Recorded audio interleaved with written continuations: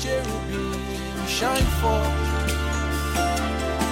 You dwells between the cherubim shine forth.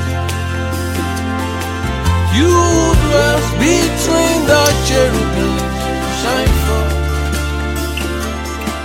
You dwells between the cherubim shine forth. Father, we bless your holy name. Father, we worship you. We give you glory this morning. We bless you for your mercy that you are constantly making available to us, our Father. We celebrate your holiness. We celebrate your how pure and how holy you are, how righteous, separate from sinners you are. We exalt you, our Father. We magnify your holiness. We magnify your separation. We magnify your righteousness. Holy, the only wise God, the Holy One. We worship you. We bless your name this morning. We reverence your holy name. We bless you in the beauty of your holiness. We give you praise. We worship it in your courts and in your sanctuary. We bring all praises to you, Holy One. We worship you. You sits upon the throne. We give you praise. The Holy King, the one who reigns in righteousness, righteous Father, blameless. We worship you. We give you glory this morning. We honor you, our Father. We reverence your holy name. We worship you, Lord.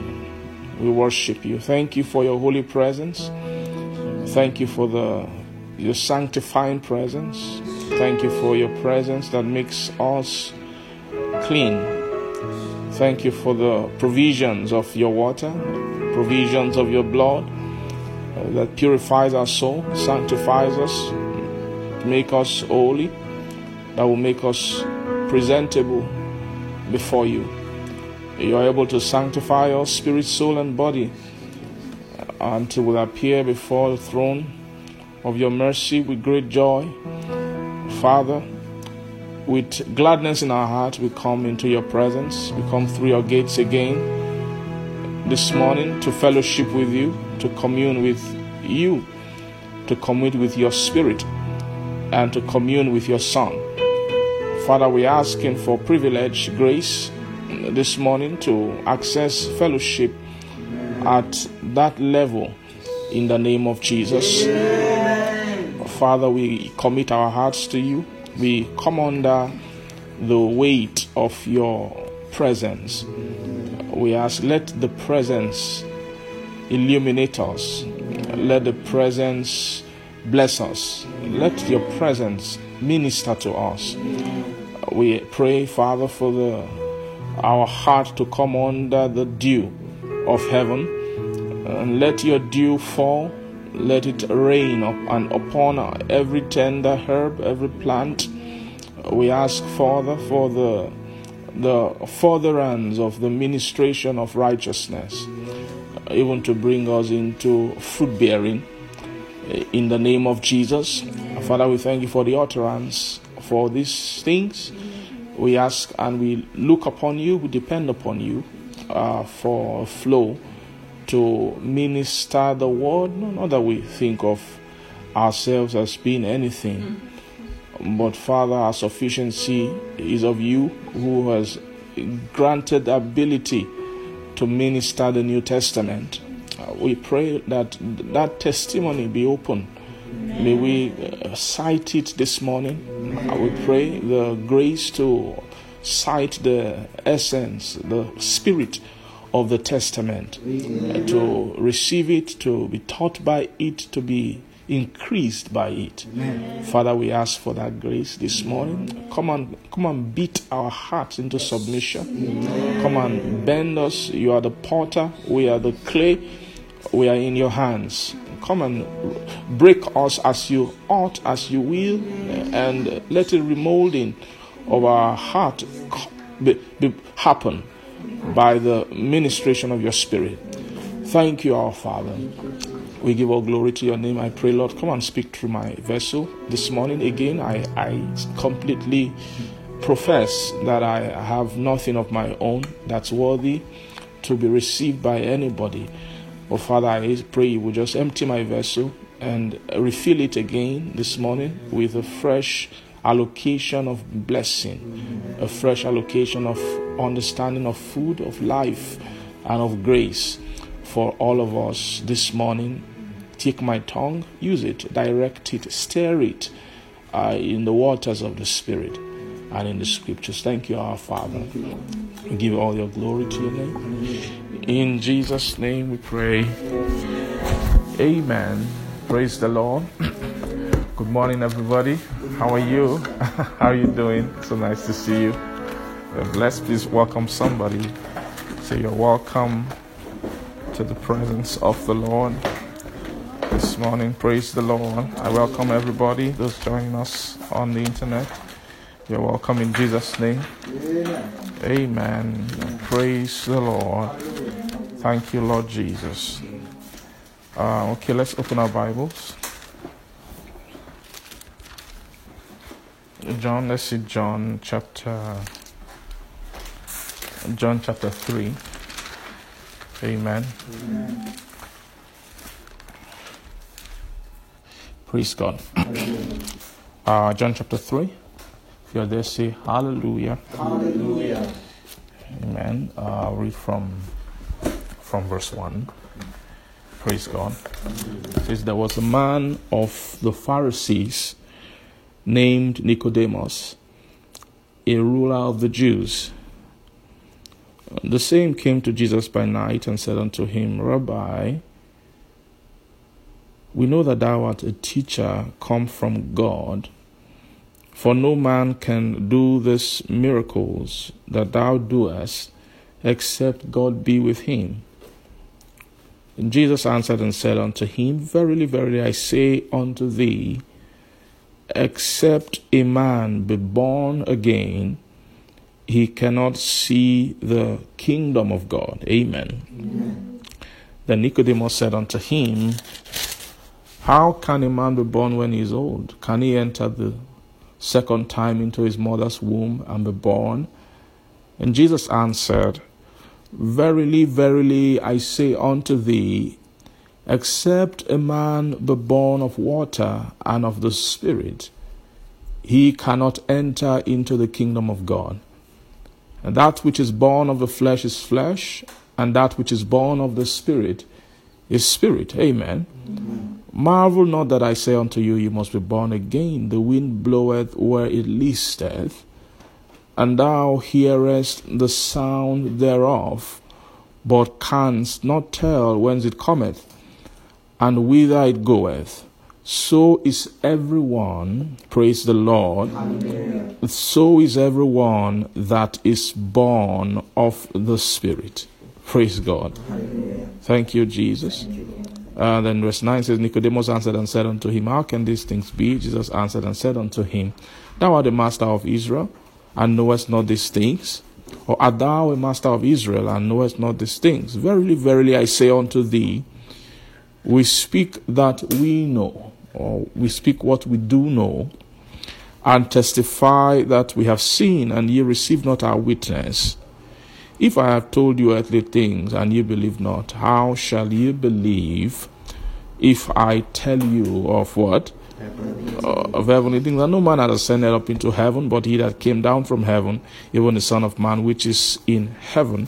And as Moses lifted up the serpent in the wilderness, even so must the Son of Man be lifted up. Why? So that whosoever believeth in him should not perish, but have eternal life. For God so loved the world that he gave his only begotten Son, that whosoever believeth in him should not perish, but have everlasting life.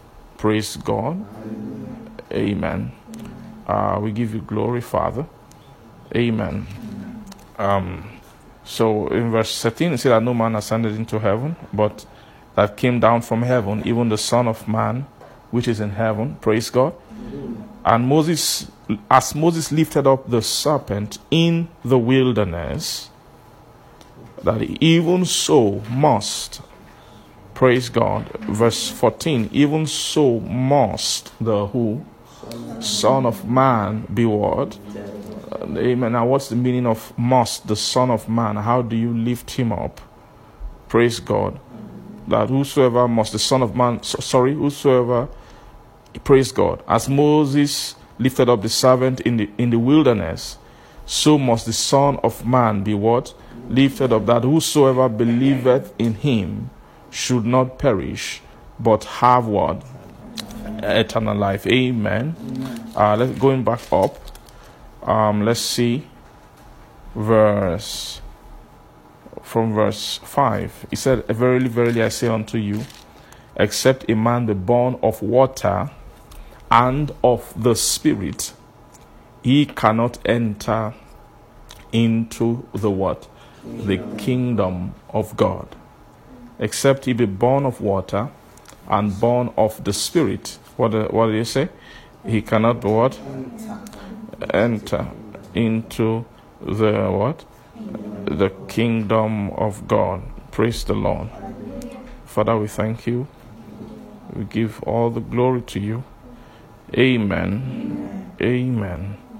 Amen. Now, the kingdom of God is the kingdom of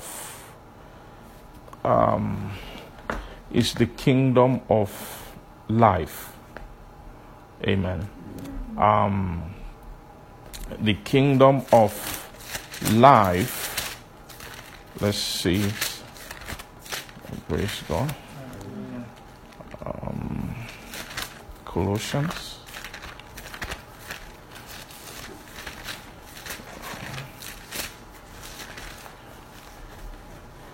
Chapter 1. Colossians chapter 1. Verse 12. Colossians 1 verse 12. It says, giving thanks unto the Father, which had made us meet. That word meet means fit or compatible, to be partakers of the inheritance of the saints in light. Praise God. Inheritance of the what?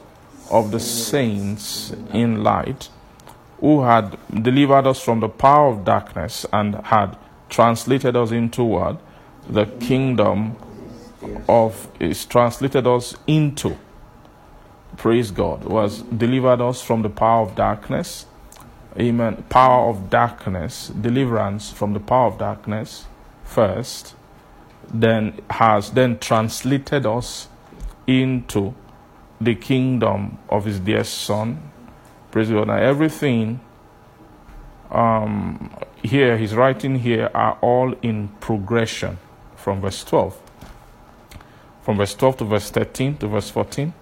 Right? First of all, in verse 12, the first thing he made you meet to be partakers of inheritance of the saints.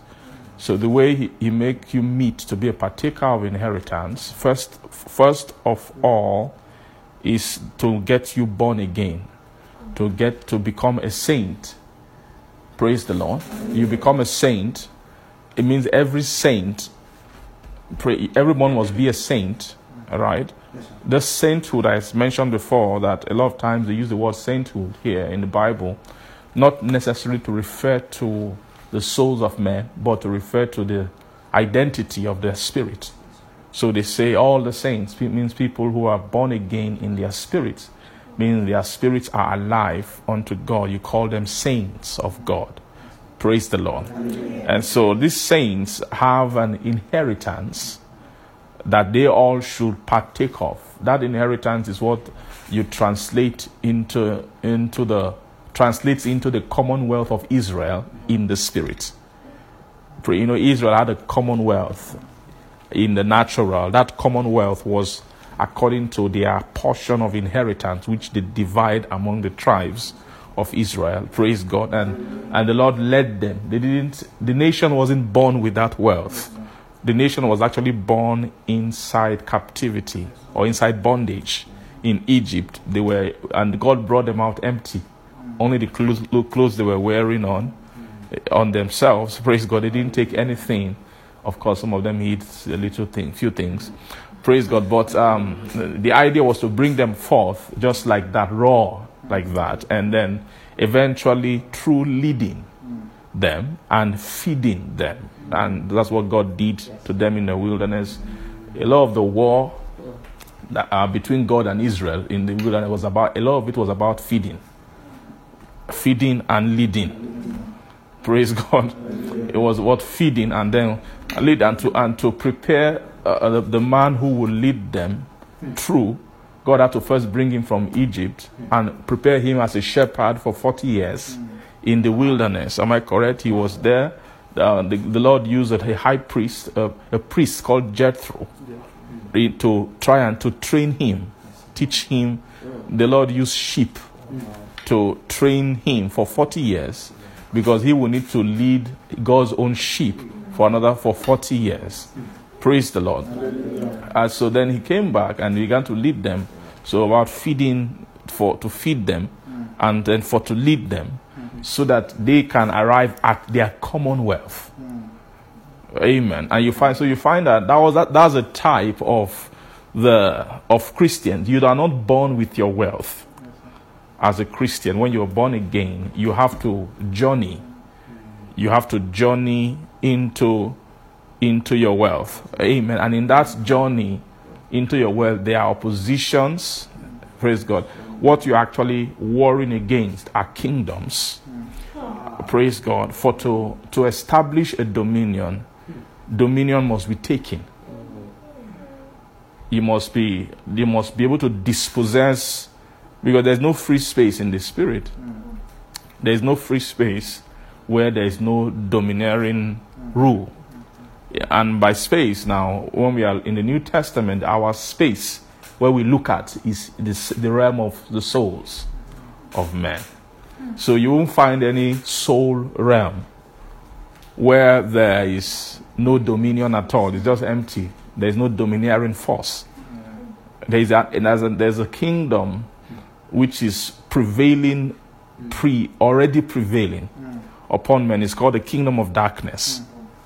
Praise God. And the people of Israel, they had a type, they had distributions of dominions which they had to war against. And the Lord had to now, in the process of leading them, praise God. In the Bible, he said that they went from one nation to another, from one people to another. He rebuked kings. He suffered no one to do them wrong. He rebuked kings for their sakes, saying, touch not my anointed, do my word, people no harm. So Israel, to produce a kingdom, they had to come against kingdoms. Or another word for that is coming against dominions, to bring about the dominion of God. And of course, it was eventually brought about at a level in the land of Canaan. After God led them into the land, they drove out the inhabitants of the land, they inherited the land. And over time, God raised a king for them who can finish their warfare, which was David, who finished their warfare. Then he instituted Zion, and then he established a throne, a reign in Zion. Praise God. So, amen. Amen. Praise God. So, you see, the first qualification is that you are a saint. That's the first qualification. So, and every saint has an inheritance. That every saint who is born again, you are born again for an what? Inheritance. You are born again for unto an inheritance, undefiled, that fadeth not away, reserved in heaven for us. Praise God. So we are actually born. So in verse, let's read this place. Praise God. Colossians chapter 1. Now, we'll read from verse 12. It says that, giving thanks unto the Father, which had made us meet to be partakers. So he has made them meet to be partakers. Fit. Yet something must be worked in them, which is the pre-work for the beginning of the partaking. That word partake means to take part. Means you take your part. Means you have a part in the inheritance. What inheritance? The inheritance of saints in light. So there's a lot in that statement. Praise God. No, you have been made meet to be partakers. Amen. Of inheritance of saints, but not the inheritance of saints is in light. That's one way to lay it out. Amen. Another way is that the saints who will come into the inheritance must be saints in light. It's the same thing. Amen. So there are saints who are not yet in light. They are saints, so they are born again, but they are not yet in light. They have not been initiated into light.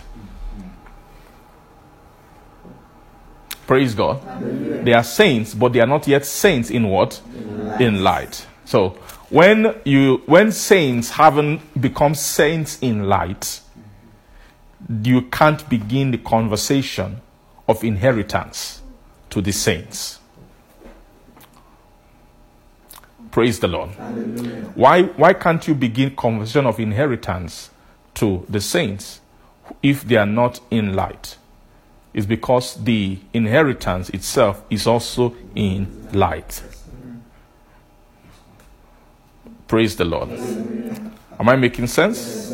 Amen. Everything about inheritance of a believer, everything that is worthy of that is every believer should live for, should do, should sow their life into, are things in light. There's what you call, I will go more into that light, praise God. But that, if you've not touched light, you've not touched what you are born again for. You've not touched the purpose of being a Christian. And there are many things that are not in light. Amen. That's why God raised Paul to begin to open the dimension of light. For this purpose have I called you, I separated you from the people and those who I now send you to, that you open their eyes, turn them from darkness to light, from the power of Satan unto God, that they may receive forgiveness of sin and then inheritance among them that are sanctified by faith that is in me. That's Acts chapter 26. So are you saying, so opening of eyes, turning from darkness to light is a prerequisite for inheritance. Praise God. Hallelujah. Inheritance. Amen. Amen. Are you seeing this? So he has made us meet. So there's born again experience. Then there is now, after being born again, there's something must begin. After being born again, it is the giving of light to the soul. The giving of light to the soul is the beginning of deliverance from the power of darkness. In verse 13. Are we seeing that? Yes, sir. So giving thanks unto the Father that has made us meet to be partakers of inheritance in the light, and who has delivered us. Are you seeing that? It's a progression. He has to deliver you. He has to initiate deliverance. Praise God. Now, so that word delivered us from the power of darkness, there's an initiation of deliverance, which is the beginning of light. There is entrance into light. Praise God. It's also an entrance. Amen. What I say? There's entrance into light. That particular door of entrance into light is difficult to see it in John chapter 3, but it's there. What you saw is entrance into the kingdom, but before entrance into the kingdom, there is an entrance into light. After being born again, and entering, and then entrance into the kingdom. Praise the Lord. Amen. So that entrance is the initiation. What you see here, verse 13, they are telling you that you must go through process of deliverance from the power of darkness that will culminate into the what? Kingdom. Entrance into what? The kingdom of his dear son. Praise the Lord. Hallelujah. Does this make sense? Yes, so the purpose of initiating deliverance from the power of darkness is to arrive at entrance. So if that's the case, then it means that entrance into the kingdom comes after the beginning or the introduction of deliverance from the power of darkness. Yes, sir. Say power of darkness. Power of darkness. Amen. The power of darkness. Amen. Amen. So darkness, the power of darkness is, you're asking, what is the power of darkness? Can you ask me the question? What is the power of darkness? Praise God. The power of darkness is the power that makes the kingdom veiled. Amen. The power of darkness is what? Is the power that makes, in other words, that makes men not see the kingdom of God. There's a power at work. That power, it makes people misinterpret the kingdom. They will take something else that's not the kingdom of God and call it kingdom of God and be preaching it and go after it and long for it and all kinds of things. Amen. But the power of darkness, its purpose is to stop sight. That's the reason for darkness. To prevail in darkness is the removal of sight. Praise God. Hallelujah. So when darkness is operating, is that it's a victory. Darkness is victory over sight. The way light is victory over what? When there is darkness, it means darkness got victory over sight or over light. Amen. And when you're able to introduce light, you've gained victory over darkness, or you've gained victory over a veil, over a covering. Praise the Lord. Amen. Are we making sense? Yes, sir. Praise the Lord. Hallelujah. So you're seeing that after you get born again, there's a point of entering into light. It's actually a season in a soul. It's between when they just got born again and when they're able to enter into the kingdom.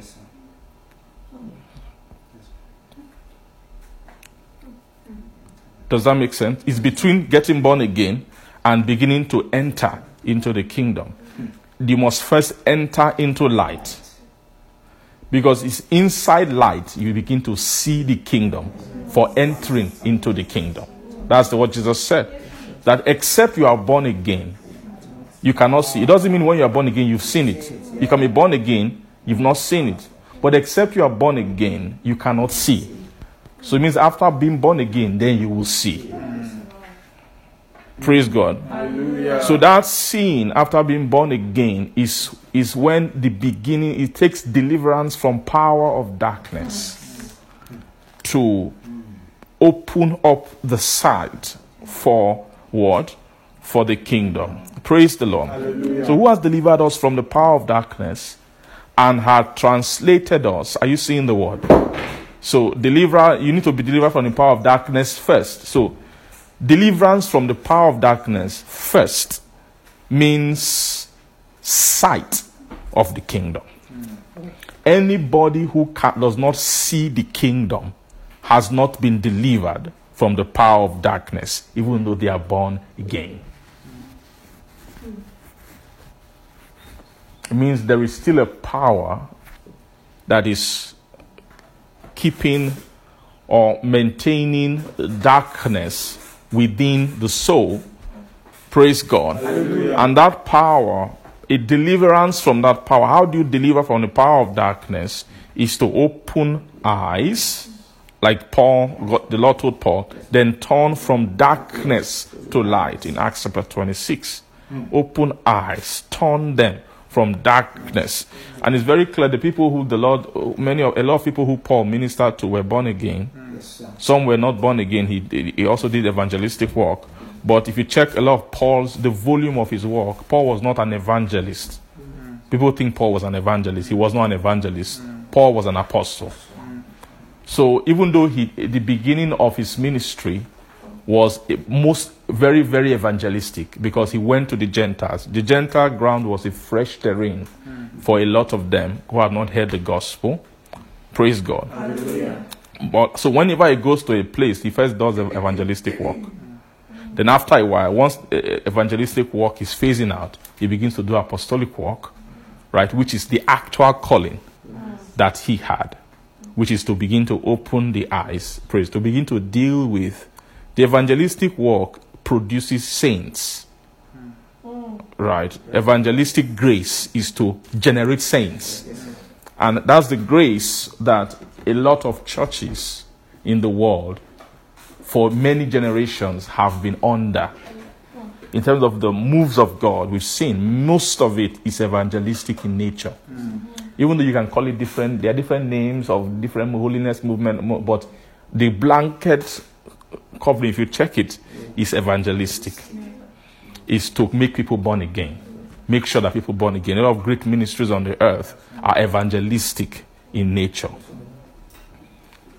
Praise God. But you see, that evangelistic part is just one part, the first part of the mandate of Christianity on the earth. Amen. Are you seeing that? You know, some people say that, well, what's the point of Christianity? Just to be saved and to save others. What they mean is that get born again and go and evangelize to others, and that's it. And how many people you evangelize to, at the end, Jesus comes, takes everybody, you've done your best. That is not. That evangelism is just the first initial point. Christianity is greater than that. We've not even begun real Christianity on the earth. If what we've achieved is, let's assume we will get everybody born again. We haven't really started. We are just starting. Are you seeing? Because there are things about Christianity. Being born again, becoming a saint of God, is a whole world of a course, a path that the souls need to go through. Amen. So someone can be born again and they have no clue about the kingdom of God, the dominion of God. Praise God. They are still aliens of Him. Amen. Like you just bring someone into your family, you didn't know him before. Your dad just comes one day, we have adopted a new child. Right? Okay, no wahala. Check the documents, everything is there. His name is, we have changed his last name. By name, by law, everything is not a member of this family. But that guy, he is not yet what? A member. Call. In terms of essence, what makes a family is not name. It's not just carrying somebody's stamp name on them, you are not a member. You know, some of us think that's what Christianity is. And that's what happened to us when we got born again. They did all the legal work. You are now named after God. So you are His child. But functionally, inside who you are, most of us we began as still children of the devil. Representation of devilish nature that we gained from the world is still inside of us. Are you seeing that? Are you seeing that? So that's the message of the last time. The message of the last time is you have to go and unearth the real cause, the real point of the whole thing that we set aside for the purpose of evangelism, which is the cause of transforming men to become images of God. Are you seeing that? Are you seeing? Now, can evangelism do that? Evangelism can't do that. Is evangelism important? Do we need to evangelize? If you don't evangelize, there's nobody to be transformed. There's no evangelism, there's no church, there's nothing. So are you seeing God's patience? How thousands of years He has waited for the world to be evangelized? Are you seeing? If you check that program, it's still ongoing. Check it. Check it progressively. Gradually, the world has been getting evangelized. Different areas of the world where gospel hasn't gotten to, the gospel is getting there. Awareness is coming. People are getting born again.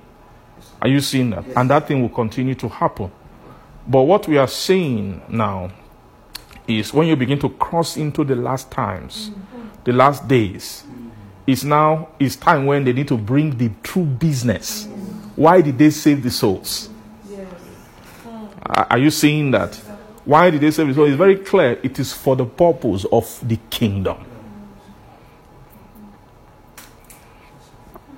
Amen? Amen. And of course, one of the misconceptions that a lot of people have had is that once you are born again, you are in the kingdom of God. The Bible does not say that. Jesus never said that. Nobody said that. It's just our assumption. Praise God. That being born again means you are not in the... We are kingdom people. We are all inside the kingdom.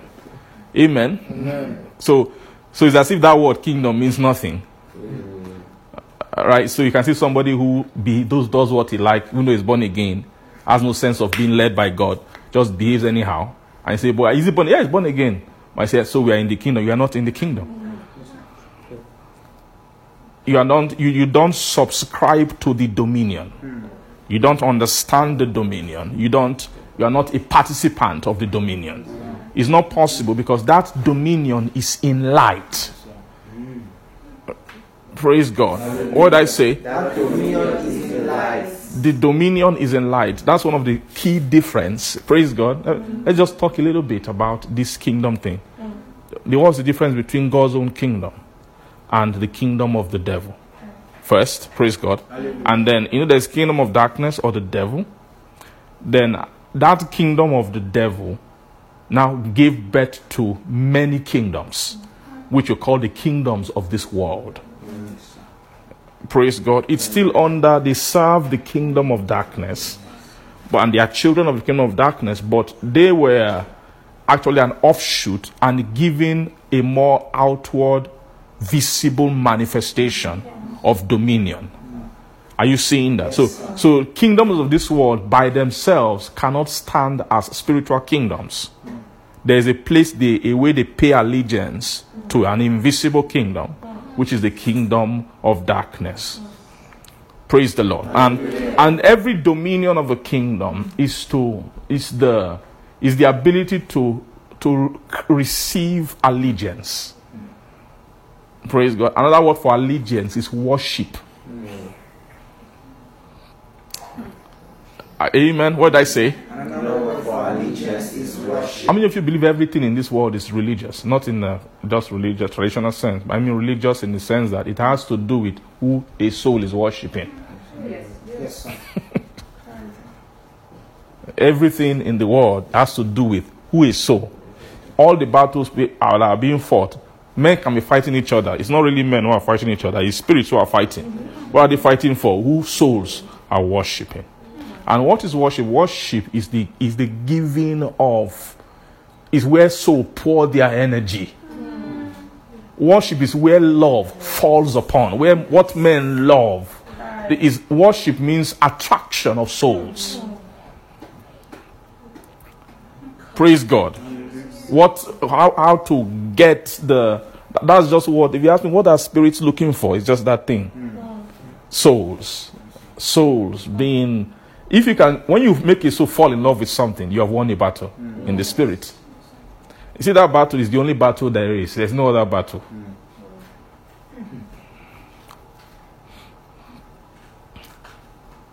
Amen. Amen. So, and of course, the battle that the kingdom of darkness is fighting, in terms of fighting for souls of men, is to do what? To withdraw allegiance of the souls of men towards God. Towards God. Make men have affection, have love, have priority, pour their energy, invest everything into something else, and maybe reserve tiny for God, so they can say, I'm still a child of God. Amen. So you see, the devil can arrange the world in such a way, and the world dictates to every man. When it comes to God, this is the amount you must give to God.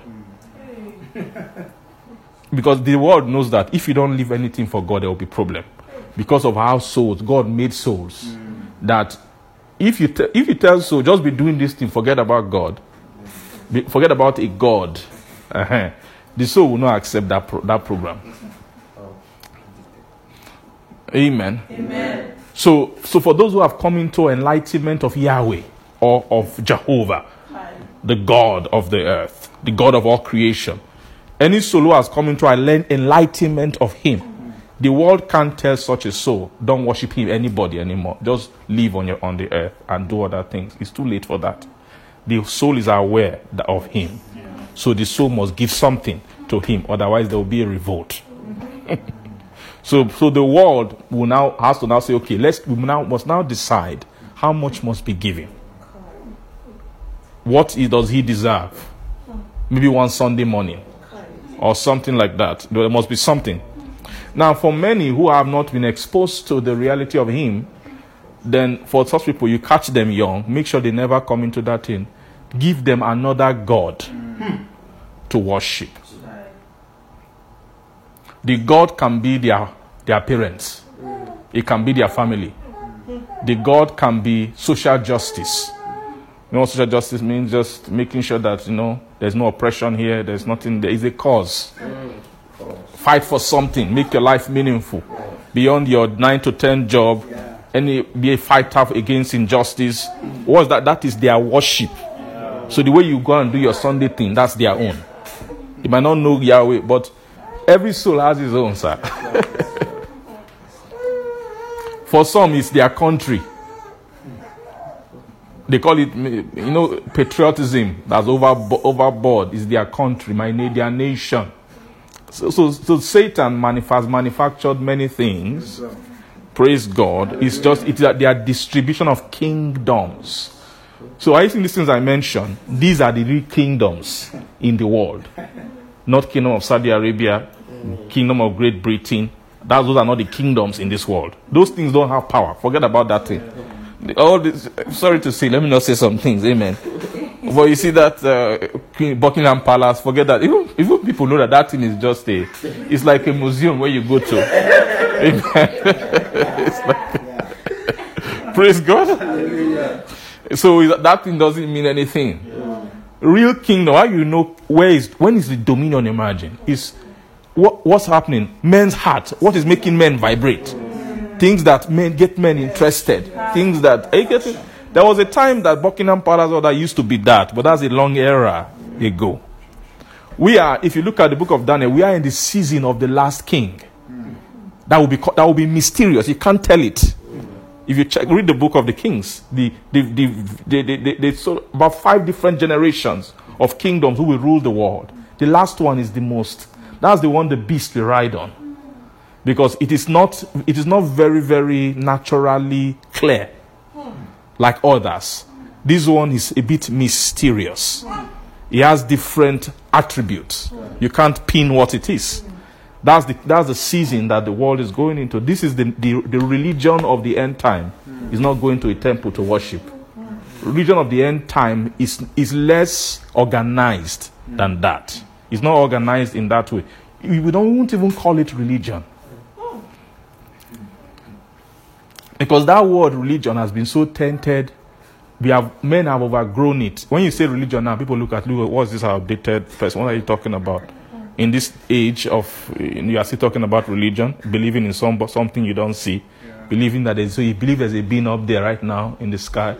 I don't expect that from you with all your education. Why would you know what I mean? And that in religion. Praise God. Amen. Maybe because in our own circles, we are not exposed to how far the world has gone. There are people who you mention, you're a Christian, you go to church, they look at you, Jesus Christ. What's wrong with it? It's 2020. Come on. People have moved on from such things. Praise God. Amen. People, why? Because inside men, they have been able to create direct channel to spirits to collect worship from people. And those things manifest and they are kings of the earth who are fellowshipped with the spirit of Babylon, drinks from the cup of Babylon. Amen. And those are the drivers of the culture. They drive culture. Culture drivers are worship drivers. To me, the word that that is most married to worship is not religion or anything, it's culture. If you're looking for the word that is hard to divorce from worship, is that word culture. So if you follow religion, you will miss it. That's not where worship is. People can be going to church every day, they are not worshiping.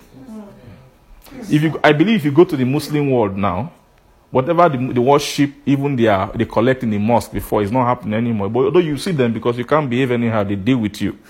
So you have to go to the mosque. Praise God. Hallelujah. But many of them, praise God. Amen. Worship is powerful. Oh. You can physically dress up a man in a religious way, but you can't dress the soul like that. Soul rolls with spiritual impulses. Those spiritual impulses, the man can be dressed religiously, but inside the soul, a new God just came.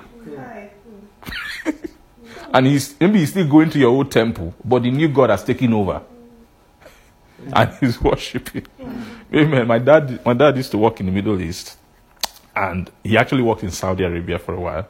I know Saudi Arabia is close to some other countries, like Dubai, Oman, I guess, what's the other, Bahrain, all those other places. Praise God.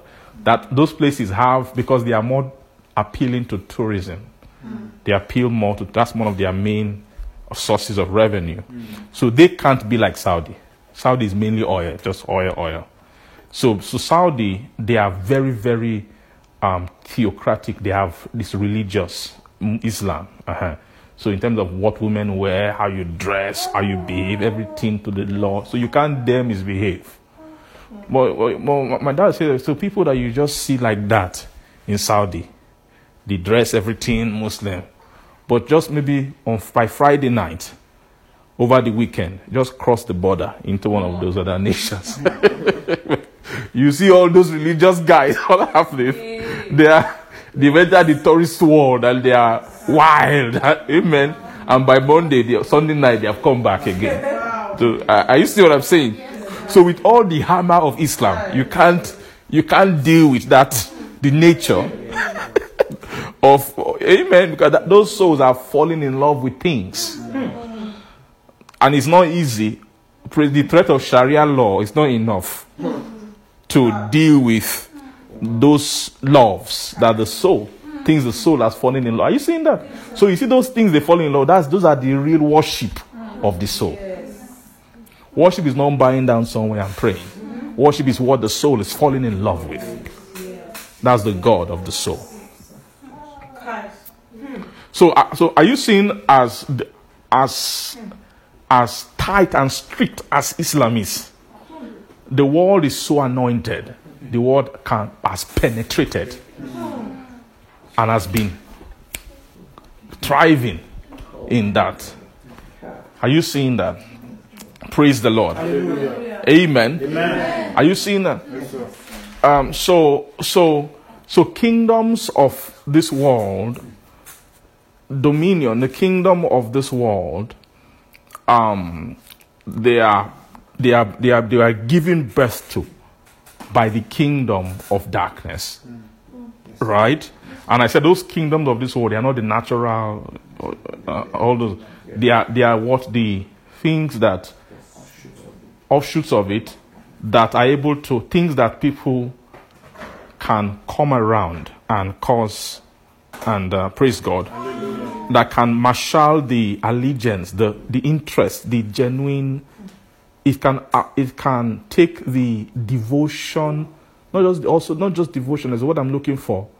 It takes the reverence. It's a reverence. Yes. Anything that can make a soul reverent, to reverence a thing, it is actually a place of worship. So asking what do souls reverence now? You can name them. Praise God. Amen. Amen. Are you seeing that? So some of the things we are seeing now is because we want to also trace religion or worship in a soul. you have to trace it to the soul's perception of righteousness. That's where you find the religious part of a man. Amen. The religious part of a man is the man's perception of injustice. Because that's what religion is. Religion is about morality, right? It is the a sense of amen. Thank you, Father.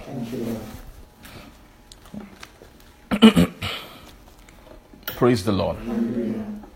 Religion is when a man's religion is the standard higher than himself that he feels, that he perceives, and has chosen to be allegiant to. Are you getting me? Yes, sir. And in such place, most of the time, it's not logical. They just do it. They react. Do it without thinking. Amen. Now, this is one of the areas where young people of our generation need to be taught about these things. And I believe parents, especially parents who are Christians, if one of you have a responsibility, is this area, what I'm speaking of. Now, you know the way we were born again, when we were young, our parents taught us. In fact, what you idol, you can't even, if you have a Christian parent. You know what I'm talking about? The way they use their mouth to arrange that thing out of you. Anywhere you smell such a thing, you are running away. Are you getting, because of as a church child? Yes. But now that same role, parents, you still have that role today. It's just that the idols of that time they've morphed. Yes. So let's say a child give birth to a child in Canada now. You can't be telling the child, don't worship or what? Obatala or Amadioha. What are their names again? Shango, Ogun, Olokun. There's one called Olokun where I come from. Now, you wasted your time. No child born in this time is going to be what? That's not an idol to him. That's the child's play.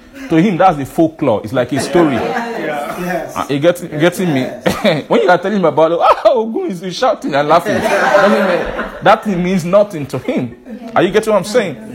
So, but you parents today, you still have a role. They are idols that have morphed. Yes. And those idols, the world is high in worship towards those things.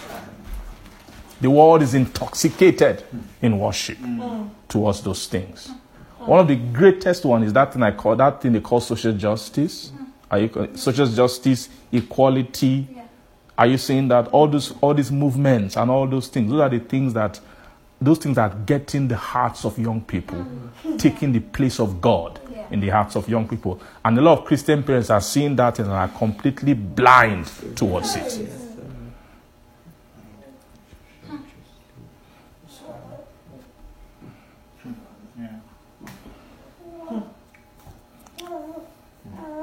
So you see a young person that cannot be on fire for God. What are they on fire for? Injustice. Why are they doing this? Why are they oppressing this? It's a spirit, sir.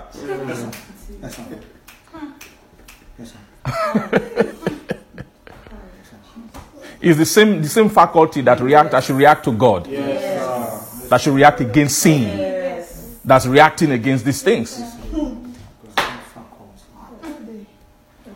Now, when you begin to talk to such a person who is high on that thing, God is too slow. Where was God when all these things were happening? Where was God when all black people became slaves? Are you seeing that thing?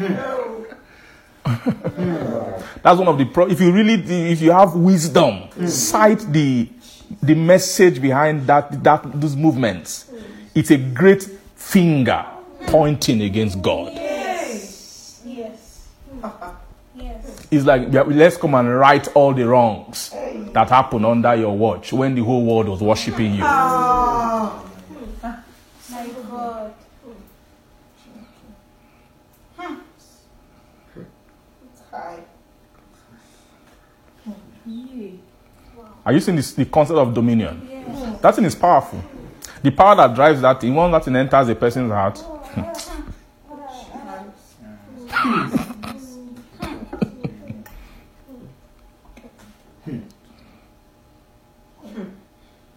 Those are the things, though. Even money is not God anymore. Money right now is being defeated. Money is now low. There was a time money rose in terms of allegiance to men, pursuing money, becoming. But right now, young people now don't care about money, to be honest with you. You know that thing of when you are young, how rich you will be and how will be successful is before those things used to be dreams. Right now, talk to a young person now who has been schooled by this spirit. They will tell you that all the rich people, they are thieves. Wow. It's true. They got wealthy on the back of all the poor people. Are you getting what I'm saying? That thing is not even interested. They're not even interested in that. Even if you have money, they see you as an evil person. Because money is being defeated. It's part of the program. Money has been, as a god, is being defeated. There will be other things that are more spiritual than money. Why? Because mammon is too unrighteous. That the God Jesus called it the unrighteous mammon. It's so unrighteous that even unrighteous men are able to cite how unrighteous it is. That's why sometimes that's why you see that prosperity gospel. That thing is so low that it is even lower than in terms of people who are worldly who have more sense. That nobody should be living for what he will eat and all that. You get what I'm saying? Things are getting more spiritual and more sophisticated than that.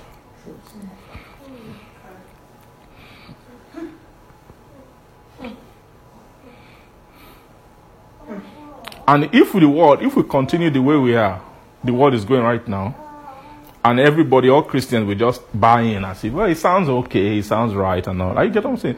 Christians don't have sense of, a lot of Christians don't have sense of, because, and this is the problem with, when you've removed the primary purpose of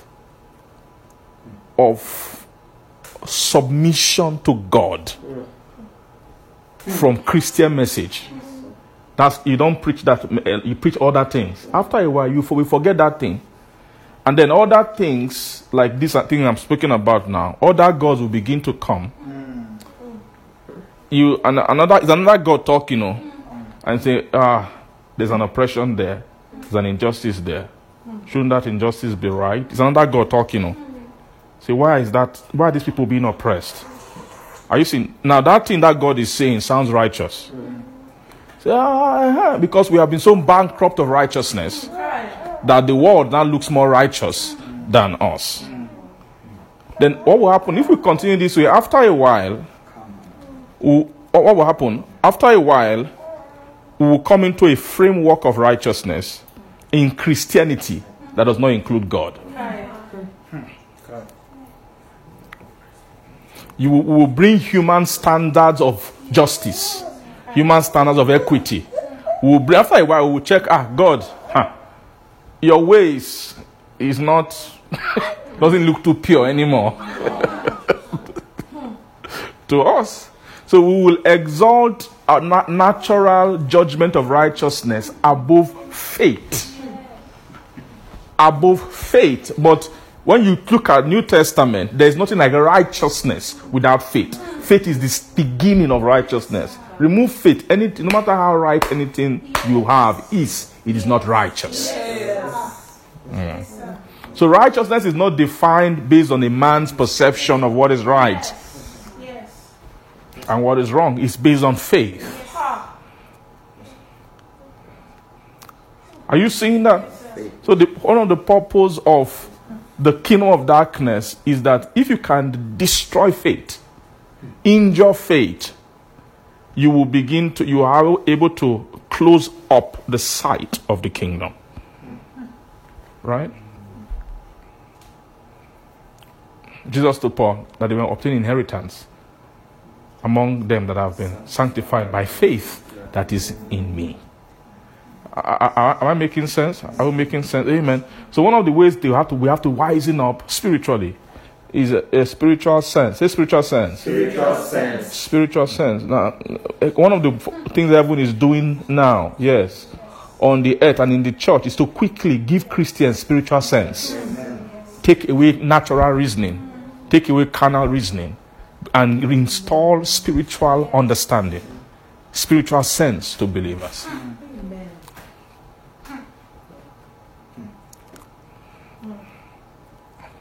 Praise the Lord. Hallelujah. Amen. Amen. Amen. So the kingdoms of this world, say kingdoms. Kingdoms of this world, they are offshoots.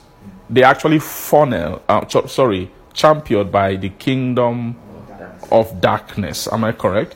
If you want to trace the flow of dominion, the fountain of dominion in the dark order, of course, it traces all the way back to Satan, the devil.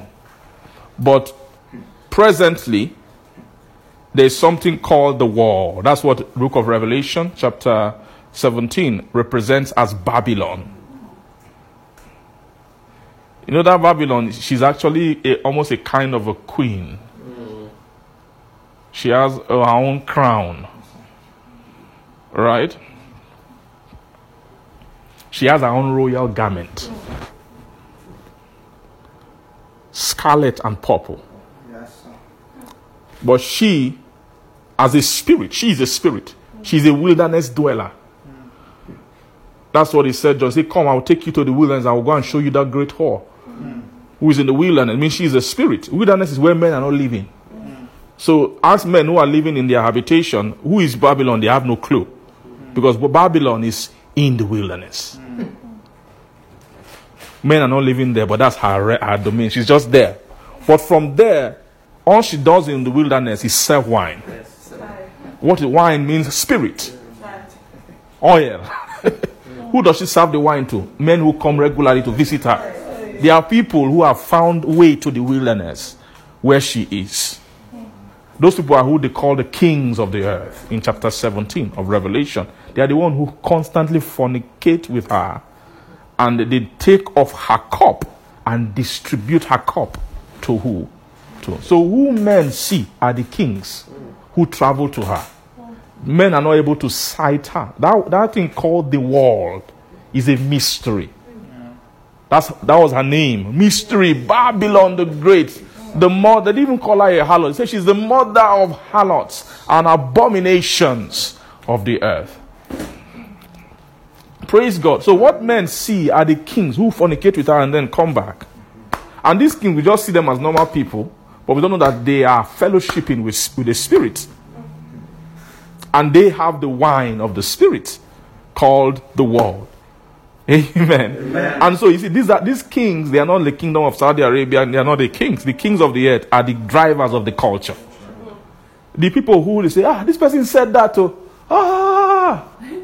Once they say it, before you know it, millions of people start saying the same thing. Do you know such people on the earth today? They are not presidents, they are not rulers, they are nothing. They are just dry. They are just people with wine. They can drive culture. They just take a photo of themselves doing one gesture. Before you know it, millions of people start doing it. And that thing, some people can fight for it, they can die for it senselessly. Because there is a wine that has been served. Amen. Amen. Are you seeing this? Are you seeing what I'm saying? Yes, so but Christians, when you have dumb Christians, may we not have dumb Christians in Jesus' name. Who are dumb Christians? Dumb Christians are Christians who have no clue about anything spiritual. They are Christians who are more carnal than this chair I'm sitting down. This chair is more spiritual than them. This chair maybe has more anointing because at least this chair has been in meeting, has been hearing message. So this chair might have more grace than some Christians.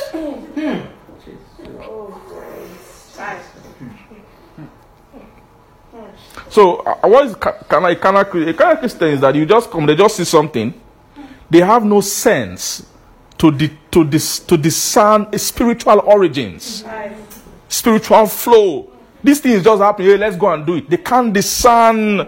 They have no, because they are not sensitive to the worship of God. They have been desensitized because of pursuit of other things. Amen. Amen.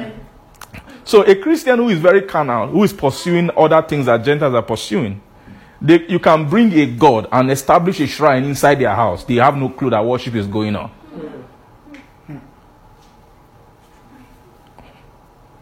Because they are desensitized to the worship of God. Because faith has been injured. Faith has been murdered. Are you seeing this thing I'm saying? I'm just describing to you what the Bible calls the power of darkness. The power of darkness. It's a power. Power of darkness is not demon possessing somebody. Power of darkness is that it's make a man blind from spiritual reality. Make a man blind from God's dominion. Blindness towards God's dominion is that you cannot see God's order of how men should worship. Is a blindness towards God's. Are you seeing that? So somebody who doesn't understand worship in the spirit, somehow he will permit worshiping of other things. Because he's blind towards the kingdom of God. The kingdom of God means the worship of God, the dominion, how God gets his allegiance from man. Amen. I feel like this generation, all the wars we used to fight as Christians, both Christian parent, Christian brother, Christian pastor, Christian worker, Christian pastor, Christian bishop, most of the way we used to war before, the battle has switched around. Things are becoming more spiritual. Amen. Are we making sense today? Amen. So now you now see, it should be very clear to you now why inheritance of the saints should be in light. Because if it's not in light, means that word in light means it's in the realm of illumination. It's a realm above the power of darkness. What that means is that if a soul cannot be raised beyond the veil of darkness, that soul will never sight the kingdom.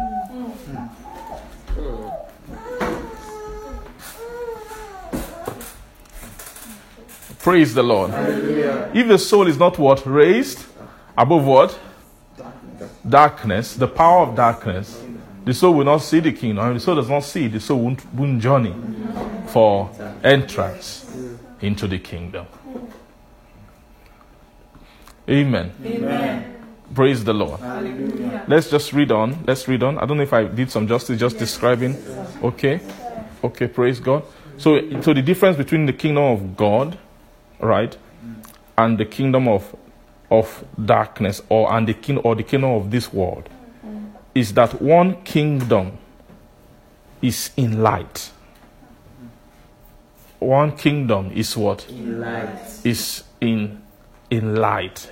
That word light means it is the revelation. Light means revelation of the righteousness of God. Illumination about what is right. Illumination about God's kind, God's order of what? Of righteousness. And nobody can have God's righteousness without revelation. Romans chapter 1. The righteousness of God is revealed from what? From faith to faith. Why? As it is written, the just shall live by faith. Amen. So are you seeing why there's so much preaching on righteousness? Why there's so much emphasis on having access to clear definition by the Spirit of the righteousness of God is for the purpose of entrance into the kingdom. Amen. Praise the Lord. Hallelujah. Father, we give you glory. We bless you. Amen. So let's go back. Let's read this place. It says, "Thanks be to the Father, which had made us meet to be partakers of what? Inheritance of the saints in the light. In light." Amen. Verse 13. "Who had delivered us from the power of darkness and has translated us. Say the word translated. Translated. Has translated us into what? The kingdom of his dear Son. He has translated us into what? The kingdom of his dear Son. Has translated us into the kingdom of his dear Son. Then that's one point. So at this point of translation into the kingdom is an entrance. So by this point, they have become born of the water and of the Spirit, as Jesus taught. Amen. Amen. They become what? Born of water and of the Spirit, as what? As Jesus taught. So they've gained entrance. They've been translated into the kingdom. But that's not the end. Jesus did not mention another part. That's why he told Nicodemus, I've told you earthly things, but I will not, if I tell you heavenly things, how will you believe? He didn't speak about another part, which is inside the kingdom. After you've entered, there's now something called redemption through the blood. Are you seeing that? So, but before redemption through the blood, everything, the first entrance was through water. It is water first. Jesus said it's water and Spirit. Amen? Amen. Water and what? And Spirit. Water and Spirit for entrance. That entrance is in verse 13. Then after water and Spirit, you now move into redemption. So it's very clear that redemption begins in the kingdom. Yes. Yes.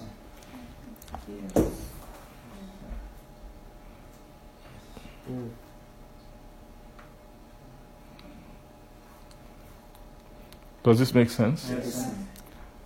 Redemption begins what? In the kingdom. Then it asks us even the what? Forgiveness of sin. This forgiveness of sins is a high thing. It's not that God saying, telling God, I'm sorry, and then God forgiving. That word forgiveness actually means the remover of sin, the remission of sin, removing his sins from a soul. Praise God. So are you seeing the progression here? You are seeing transition from water into blood. Water dealings into what? Blood. Now, can you tell me where is the beginning of water dealing? Say it again. So water dealing is outside the kingdom. Right? So the water, are you seeing that? So if you ask me, what is the water of Christ? The water of Christ is the dimension of Christ that travels outside the kingdom. Are you seeing that? Is it clear? Is the dimension of Christ that can travel what? Means it doesn't carry the kingdom genetics, but it carries a righteousness that can bring an illumination of the kingdom. I use that make men see it. It's the water of Christ that make men see the kingdom. Then that water operates until it gives birth. Are you seeing that? So if someone is, Jesus said, except you are born of water and of the Spirit, you won't enter. It's not being born of water and the Spirit is not the first day you encounter water and Spirit. You get born of it. Right? Because for every birth, there is a travail. Every birth of the soul. Like Paul said, my little children, for whom I travail again in birth, until Christ be formed. So for every birth, there has to be a travail, a process of travail. So there is a travailing with the water and the Spirit, which is a dimension, the first dimension of the word of Christ, or the word of righteousness. Praise God. So that begins to happen. So the beginning of water, the first sensing of water, is the beginning of the sight of the kingdom. What the water of Christ reveals, what it brings about is the seeing of the kingdom.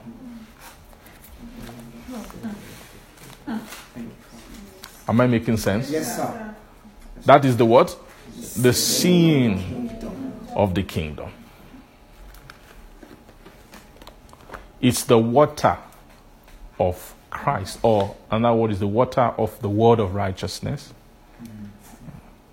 Amen. Amen. Now you notice what they said here, in that Colossians chapter 1, he said that he has made us meet, he has delivered us from the power of darkness, and then translated us. Check the word they used. They didn't say kingdom of God, kingdom of him, but they say kingdom of his dear son. Are you saying that? Translated into the kingdom of his what? Yes. Of his dear son. So it means that region of entrance into the kingdom is the region, is actually the ministration of the Son of God. Right? Is the what? The ministration of the Son. Of which Son? The Son who came by water and by blood. 1 John chapter 5.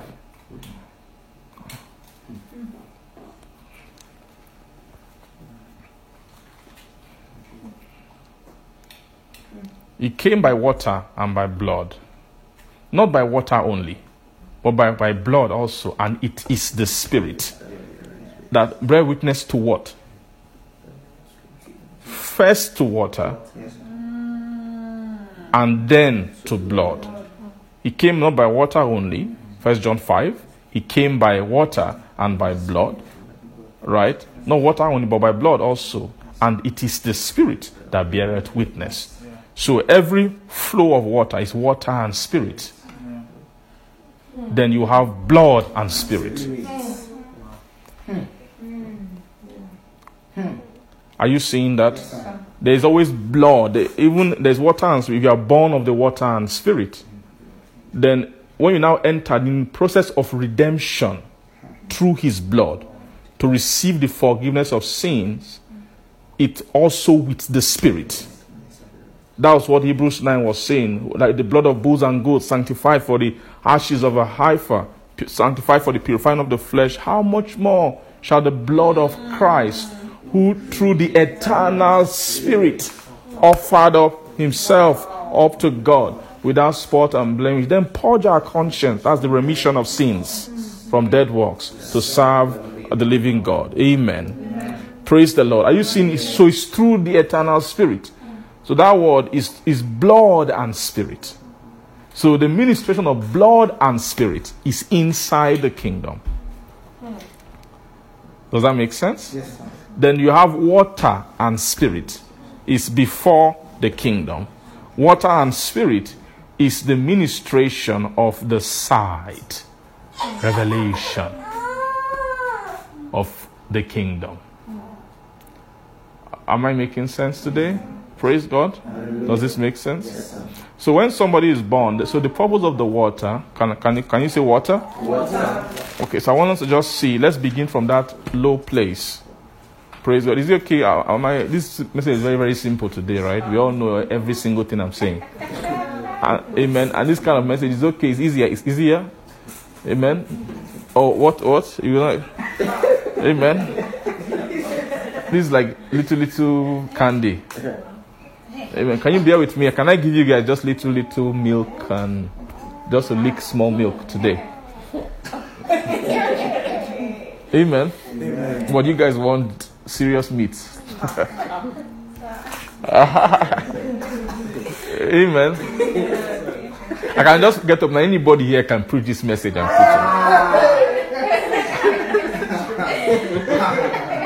Is it like I'll just call one of you, I come and take over you, just come and preach the rest of it. Praise God. Hallelujah. Amen. Amen. So let's just go down. See that water and spirit. Amen. So water and spirit is the beginning of word of righteousness. Right? You've not begun to touch the blood of the Son yet. You first have to deal with the water. What was the purpose of the water? Is to wash. What is the washing for? To remove the impurity, to make the garment clean.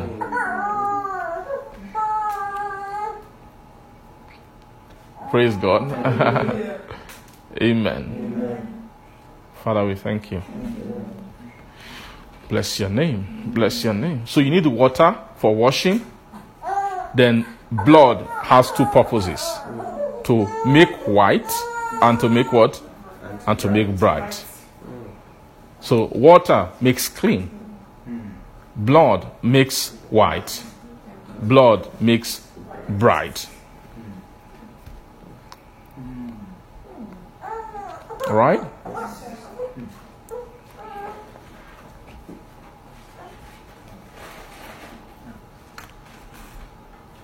Are we seeing this? Yes, sir.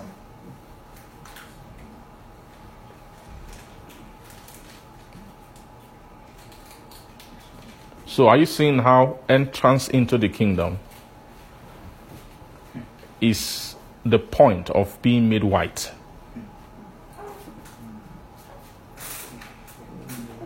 Is the beginning of being the beginning.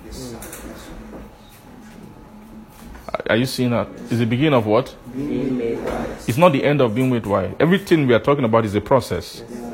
Process to clean you. Yes. Are you seeing that? So you can enter. Then once you enter, they start making you white.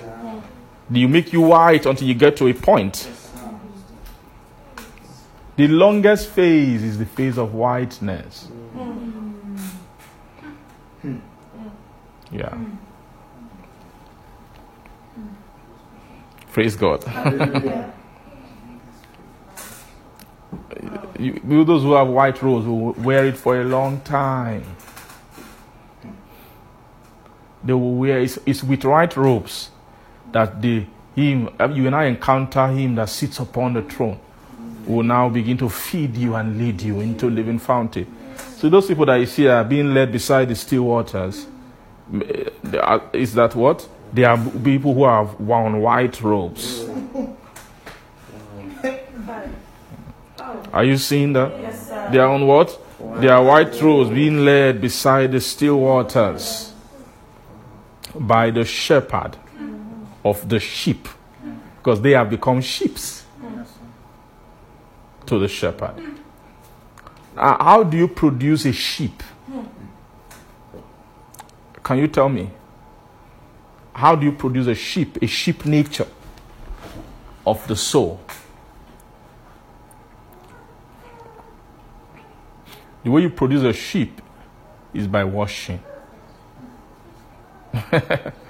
Praise God. How do you produce a sheep? It's by washing. So you see that. So that's what I want us to look at. Let's look at that. The work of the water. The work of water, the ministration of water and of the Spirit.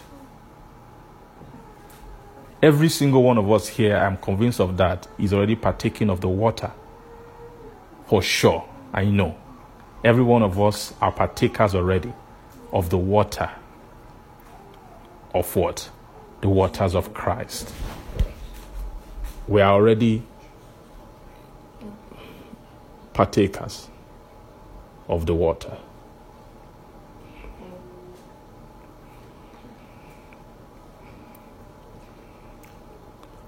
Praise God. Hallelujah. Amen. Amen. The water of Christ is what makes one separate. Are you seeing that? What did I say? The water of Christ is what makes one separate. You know what separation is? Separation means removing of the filth on the garment. Right? Separation is the journey from the camp. Right? Towards where? Yes. From the camp. Journey from the camp to the what? The courts. Are you seeing that? The journey from the camp to the courts. That is the separation. Another word is making somebody a Levite in the spirit. That is the journey of separation. Who is a Levite? Those who God has separated from Israel. Am I making sense? Yes, sir. Those who God has what? Separated. from Israel. And in somewhere in that journey of separation, you gain access into the kingdom.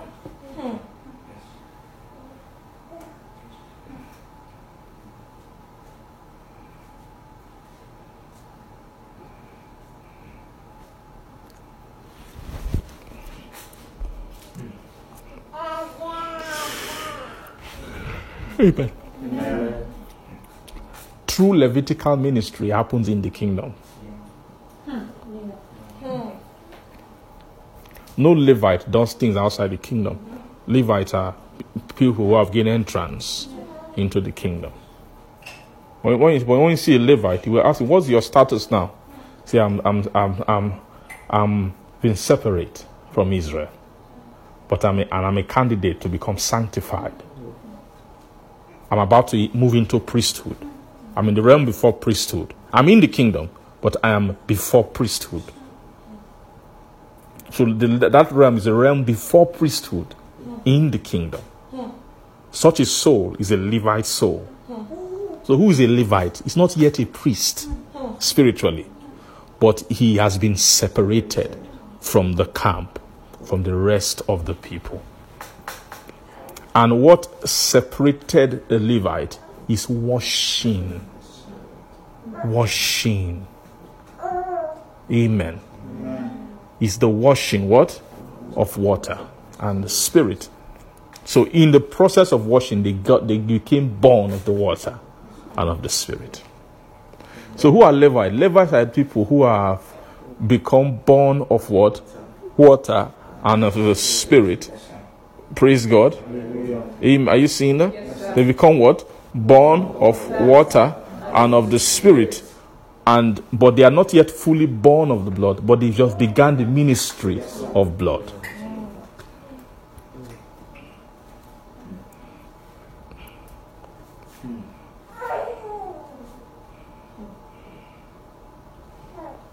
Amen. Amen. Are you seeing? Yes, sir. So it's inside the Levitical world.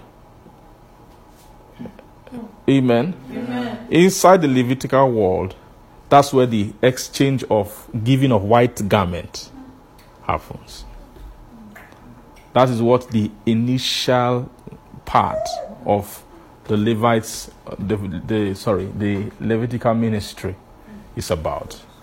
Amen. Amen. Okay, let's look at this thing well. So this Levite, so when you say Levite in the spirit, a Levite, who is a Levite? That Levite stature is it's like we don't speak too much about it. We speak more about priesthood and all about. So that Levitical is actually a place in the spirit. And the funny thing is that many souls are there. Many souls under word of righteousness are actually approaching Levitical realm. Some souls have become Levites already. That they just need help to enter into priesthood. Praise God. Amen. What's the sign of Levite? They have moved into realm of sacrifice.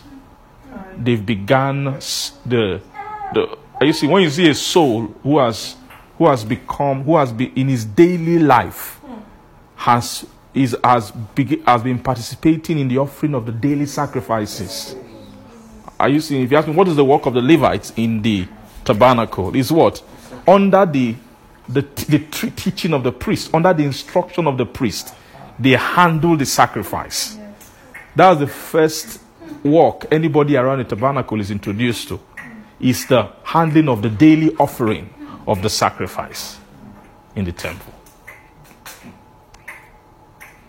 So the sign of a Levite soul is any soul that has learned how to daily. That word daily means continuity of sacrifice. That is the state of separation.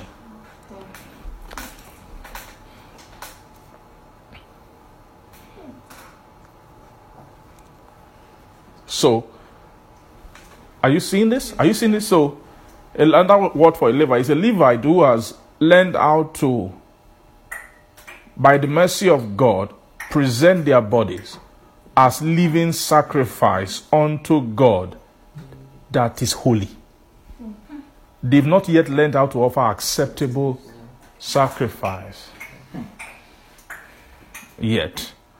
But they've begun the beginning of holy sacrifice. The beginning of holy sacrifice. Praise God.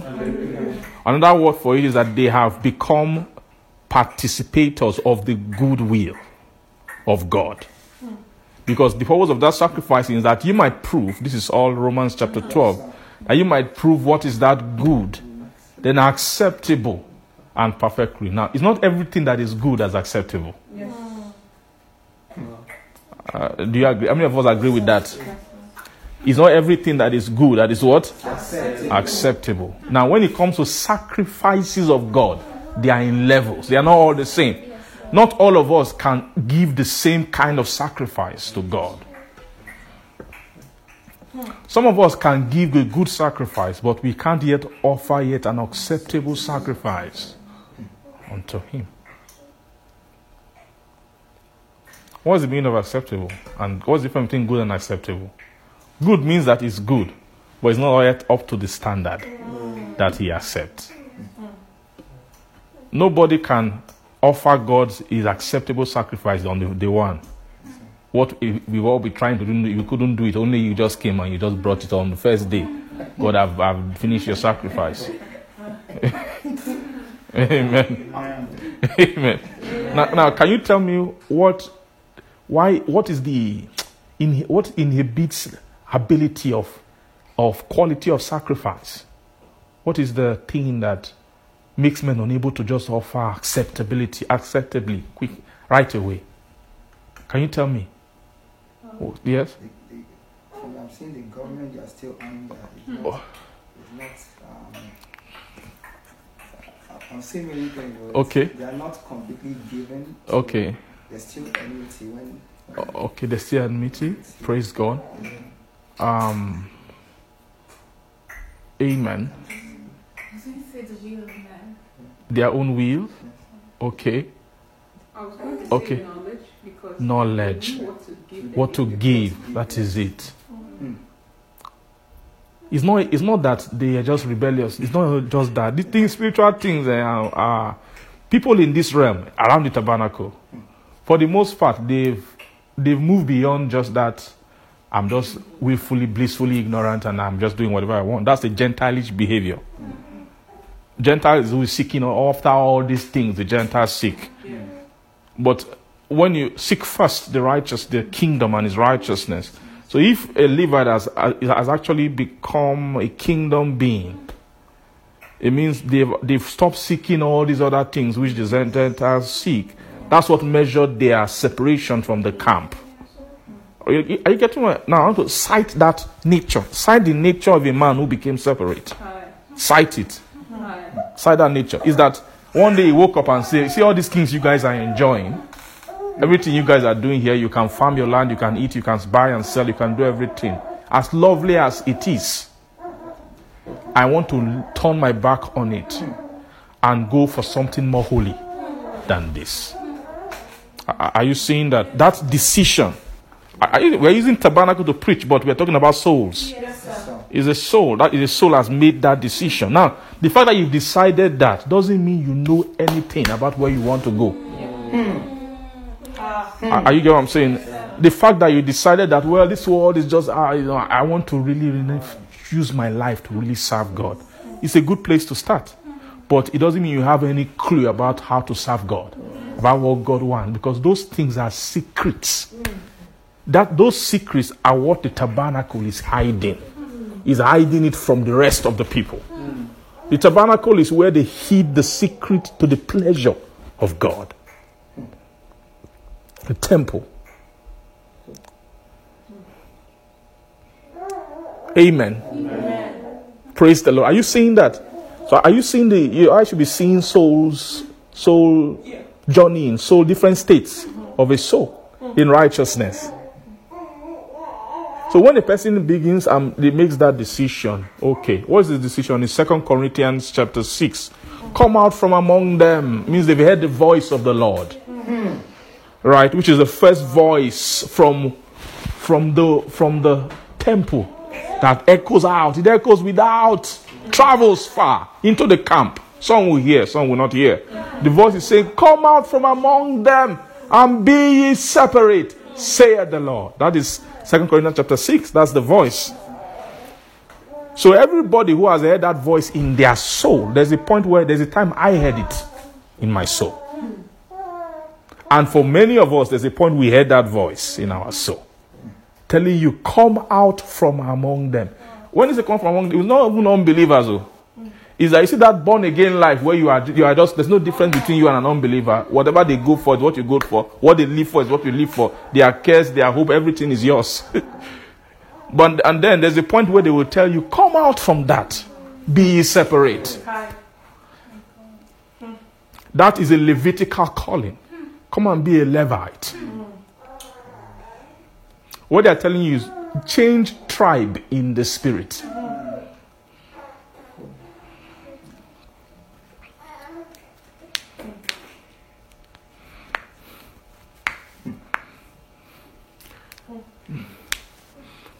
The tribe of Levi, they are not like other tribes, sir. There is something that has happened to the heart of a Levite. It's something that has just changed on the inside of him.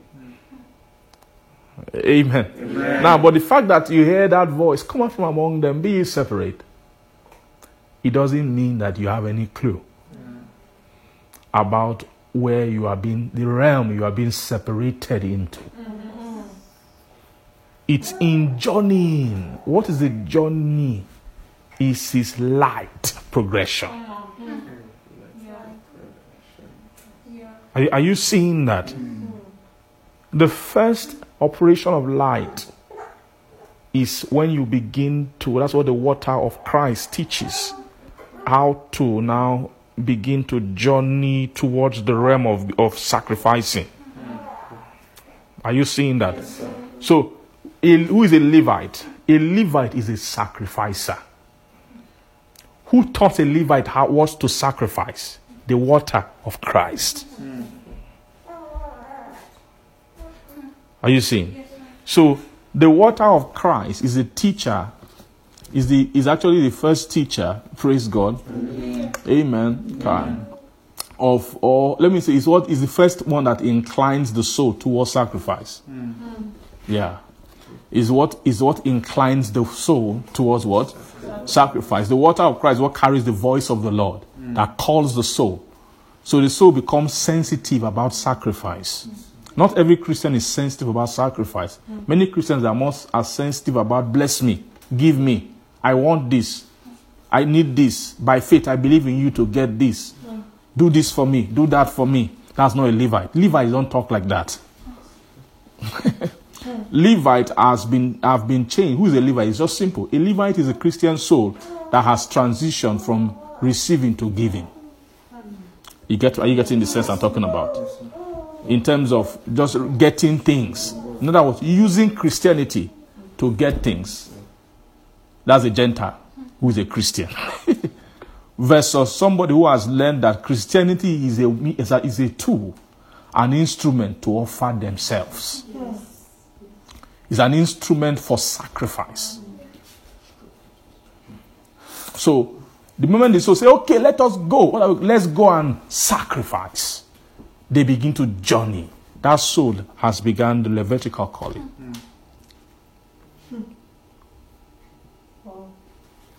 So you take such a soul now who has been awakened. That means that soul has begun to have light. Am I correct? I mean that soul has begun to partake of the ministry of light. He has begun to partake of deliverance from the power of darkness.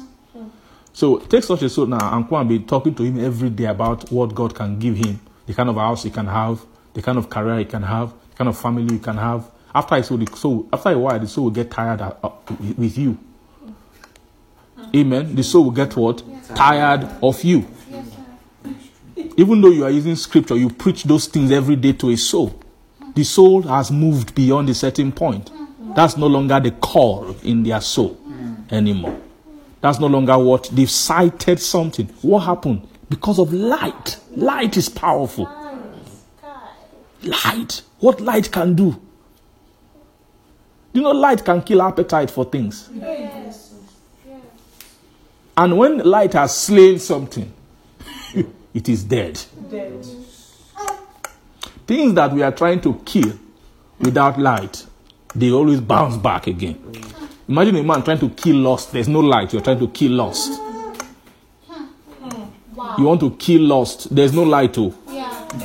Yes, maybe just out of your sheer will. I will not lust again.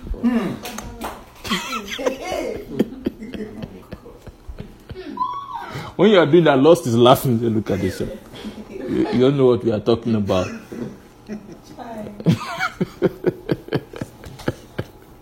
You don't know how I came. I came by a light. In other words, what you are lusting for is something you saw. That's how I got here. Just stronging your head and tightening your face and all that, and fasting can't take me away. You must see something else higher than me.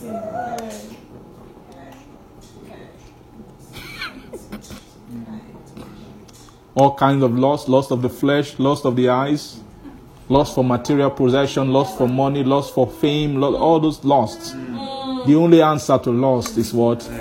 Light must. You must see something else. Something higher that registers as more valuable to the soul. So I see why nobody can be separate without light. How will you do it? We can't advise somebody into being separate. So imagine somebody who only knows how to use Christianity and use God to get things. Then you see the person down. Look, this life you are living is not this now to live this life. You have to start thinking about God, you know. It's not every time what you will eat and everything. Start, you know, think about God and then, you know, we have to, you know, serve God and all that. When you are saying all those things, the person says, okay, so what should I be doing instead? Say, no, you have to serve God. What do you mean by, I go to church, what do you mean? I'm using...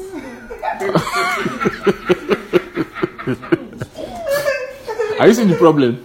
Some of us think we can advise people into this thing. You have no clue what you're talking about, man. They will be asking themselves, what is actually wrong with this person? Something wrong with you? My Christianity that is working, I pray God answers. Come, let me lay hands on you.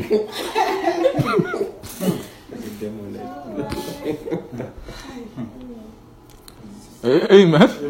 Why? Because it's not light. The only thing that can make them know what you're talking about is revelation. Water and spirit is the only thing that can kill the soul's alignment with the lusts of the world. You need water and spirit. What is that? It is the revelatory exposition of the kingdom. Is that you can reveal another dominion to the soul.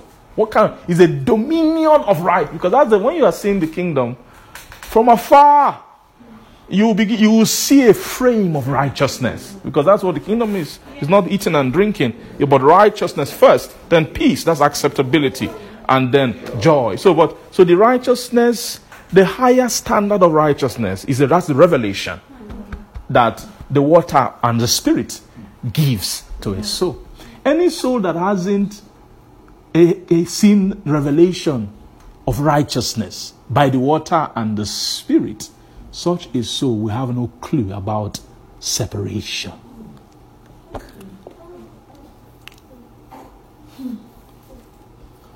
These things are deeply spiritual.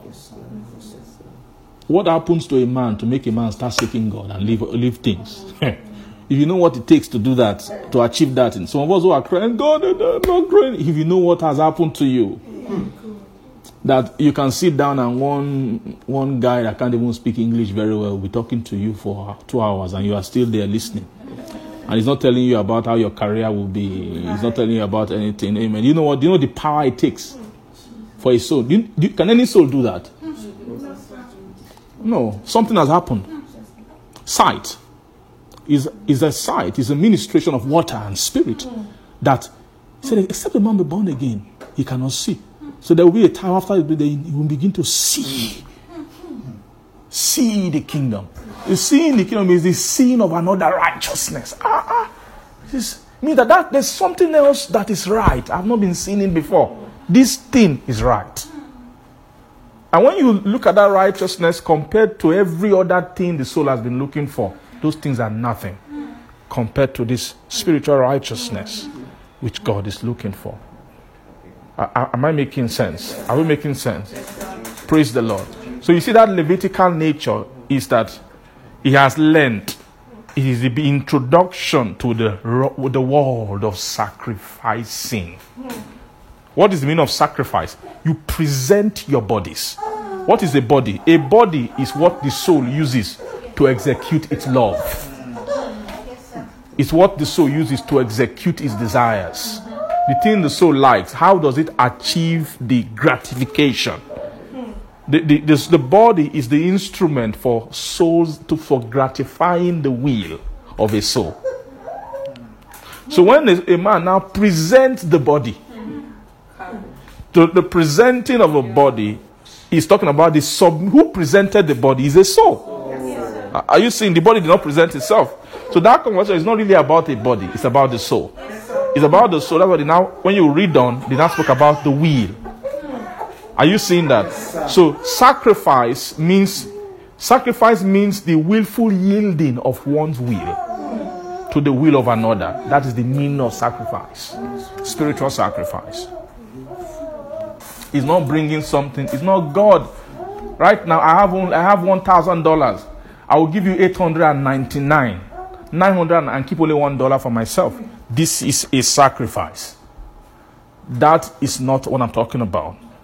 I'm talking about the soul deciding all my loves and my lusts, those things, praise God, I am going to let them go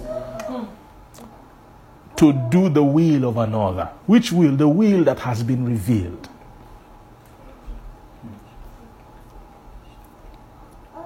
Are you seeing that? The first will so the will which the Levite has seen that he is sacrificing for is what they call the good will of God. Amen. Amen. Now, how many of us can understand the concept of God's good will? Many of us are already beginning to do it. Many of us are already beginning to do it, to do the good will of God. Praise God. Hallelujah. The good will of God is the first will. Right? What is the good will of God? The good will of God is what the water imparts. Water and spirit. So, water, the culmination of water. Amen. Amen. Praise God. The culmination of water is to establish the good will of God inside the soul.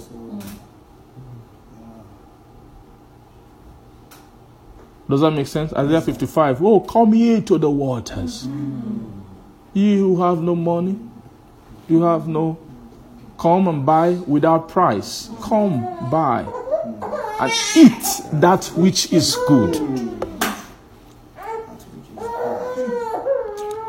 Praise God. That's the first thing. Then there's later on your soul will now begin to delight itself in fatness. But the fatness is not only in the water. If you have only water, amen, you can't find the fatness of God in the water of the word alone. But the water is pregnant with blood. We've seen that before. And after a while, after eating that which is good, you now move into fatter things.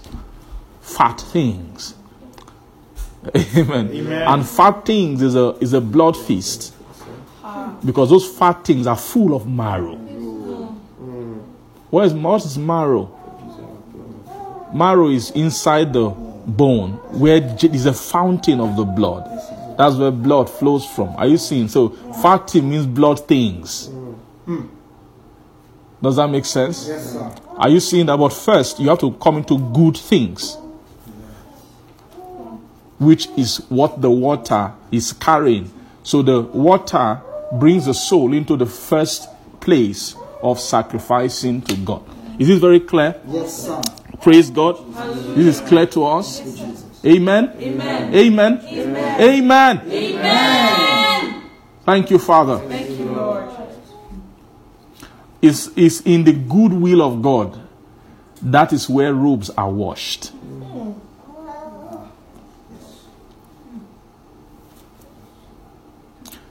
What is washing of a robe? Remove bad, remove the bad, things that are bad away from the garment of what? Of the soul. Praise God. Am I making sense today? Praise God. Time is done. It's almost gone, so we should be rounding up. Amen. Amen. Amen. Amen. Amen. Thank you, Father. So you should be able to tell the difference between a soul that is not separate and a soul that's separate. With sight of scripture, you can be able to tell such souls. Some souls are not separate. Some souls are just beginning to be separate. Some souls sight the separation and run away. They hear the voice of the Lord. Come on, say, I'm coming. I just have something to deal with very quickly. And you won't see them again. They don't like separation. Praise God. Hallelujah. Amen. Amen. So separation. So those who are separated are those who are able to give daily sacrifices, continuing on the good will of God. Amen. Amen. Now, that water of the word, of course, that causes entrance into the kingdom. It's just what I want to say this, and then we're done today. What it impacts to a soul, what makes a soul a sacrificer, is a nature. It's called meekness. So that water of the word is the imparter of the first meekness of the kingdom. The first meekness for a soul. Their meekness are in levels. But the first meekness, like I think I mentioned before, anybody below that is not meek at all.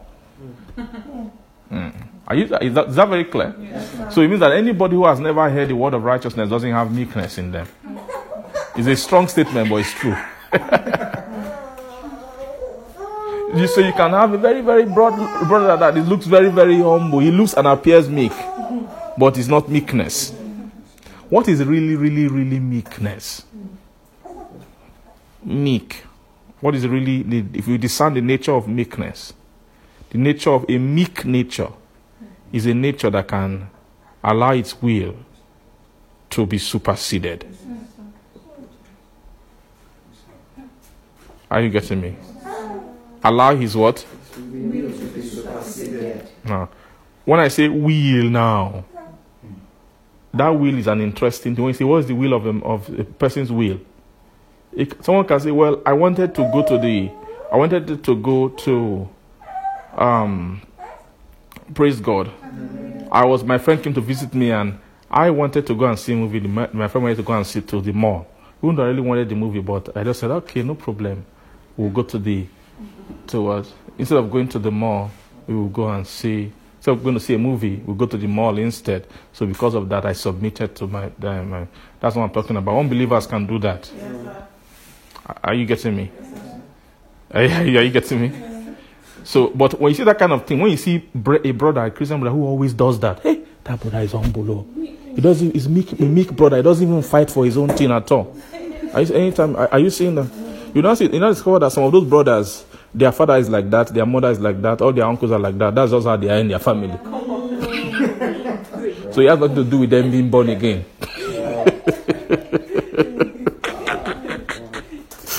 And you now see that some unbelievers who are not even born again, if that's the standard of meekness, are even more meek than many Christians and more humble than many Christians. So when we're talking of meekness, I'm talking of the meekness of separation. It's not that all that thing. So are you seeing all those, that meek man, the one that's not meek, all of them, even not going to the movie, but going to the mall instead. Everything is still summarized under his own will.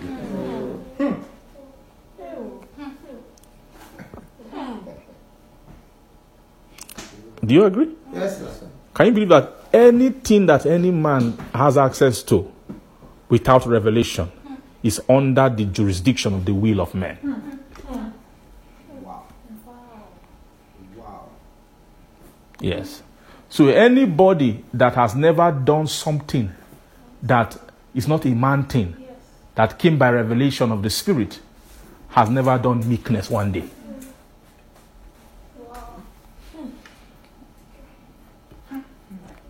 It's just that there are many things that can make a man alive go with what his friend wants to do.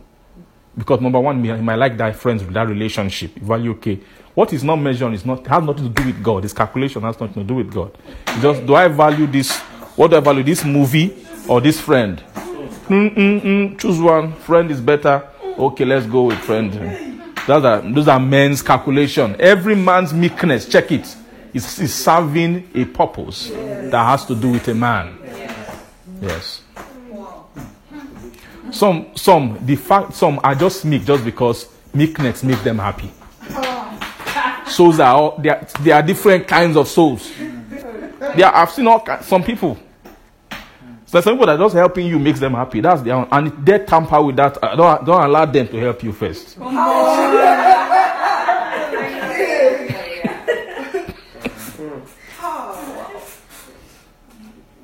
Praise God.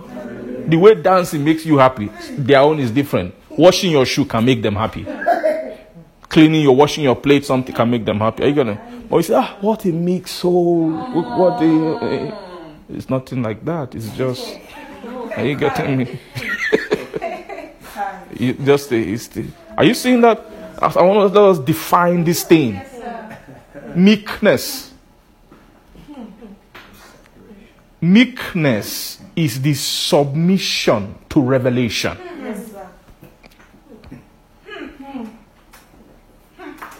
Yes.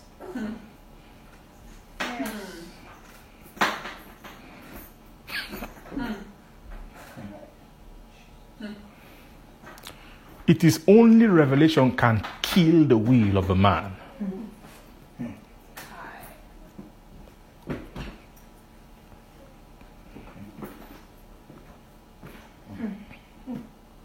Is the things that didn't come from your own or kind of things you like to do. Yes. Different completely. It's different to your frame. Different from how you are made up. It's different from a man. Men are not like that. It's revelation. Are you seeing that? It's not any kind. Revelation of the righteousness of God. Then when a soul does it, that is meekness.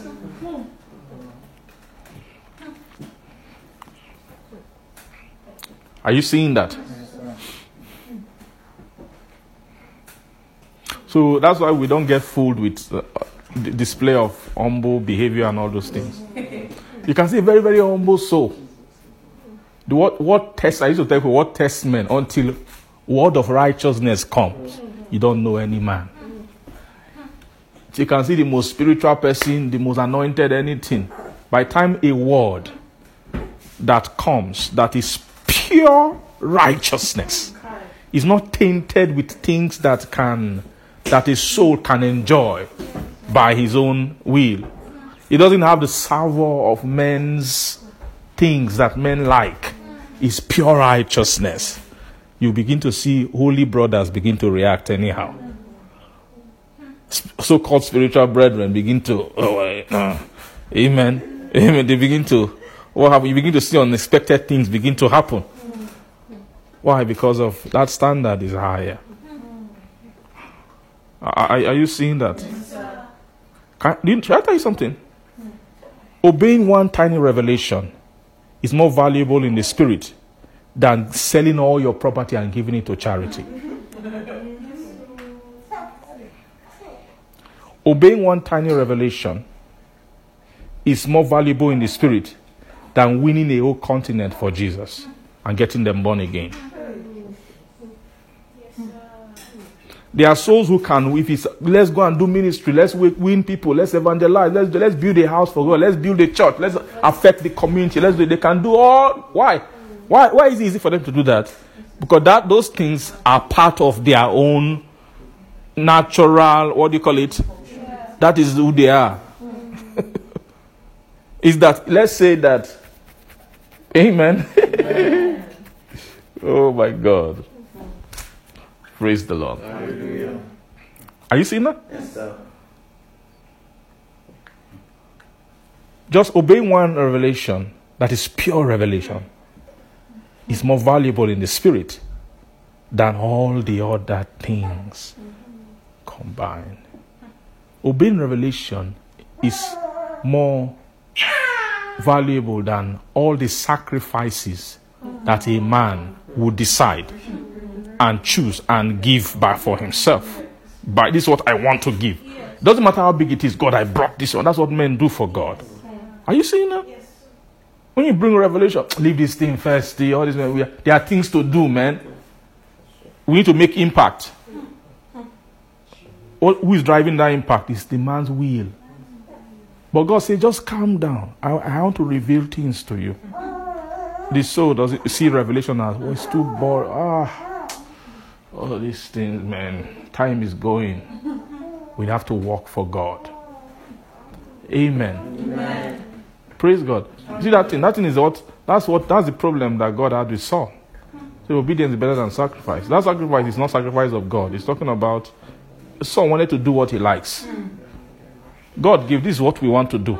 He said, no. Maybe you didn't. There are some things you did not calculate when you were given his instruction. When I got there, I saw some things, and what did he see? I saw animals. These animals are good for sacrifice. God said, kill everything. He kept some. Amen. Are you seeing? Obedience is better unto hearken than the fat of rams. Because any obedience, any sacrifice without revelation is the will of a man. Yes. No matter how nice, how sophisticated, how good, how right, how righteous. Are you getting what I'm saying? Yes, any kind of sacrifice without what? Are you seeing this? So say revelation. What is revelation? Revelation is light. That is where the kingdom is inside. So you can't do work for God with your strength and enter the kingdom. You can't with your zeal enter the kingdom. That's what that's the meaning of flesh and blood. You cannot inherit the kingdom.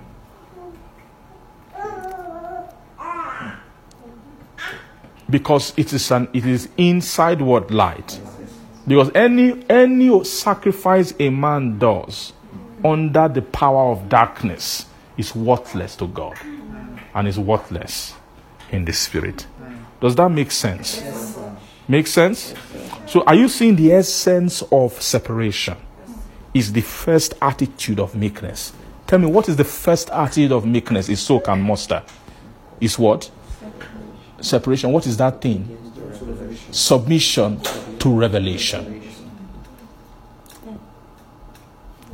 I want anybody who is in this pasture of word of righteousness, I want you to think back. The first thing that happened to you that triggered your journey. It's the moment you are able to sit down and submit to revelation. That's the beginning of journey in righteousness. Nobody journeyed in righteousness until that happened.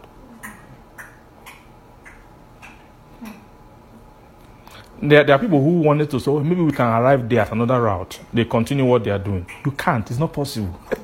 The more you are doing what you are doing, you are the farther away you are going from the path.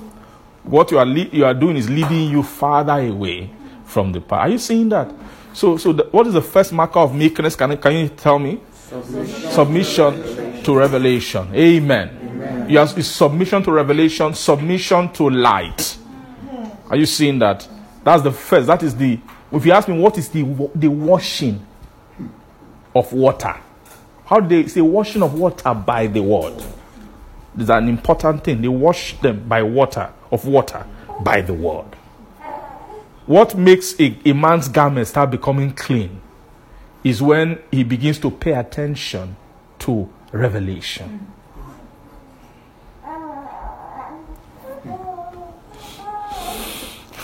Am I making sense? Yes. Because it is that revelation that paints the sight of the kingdom.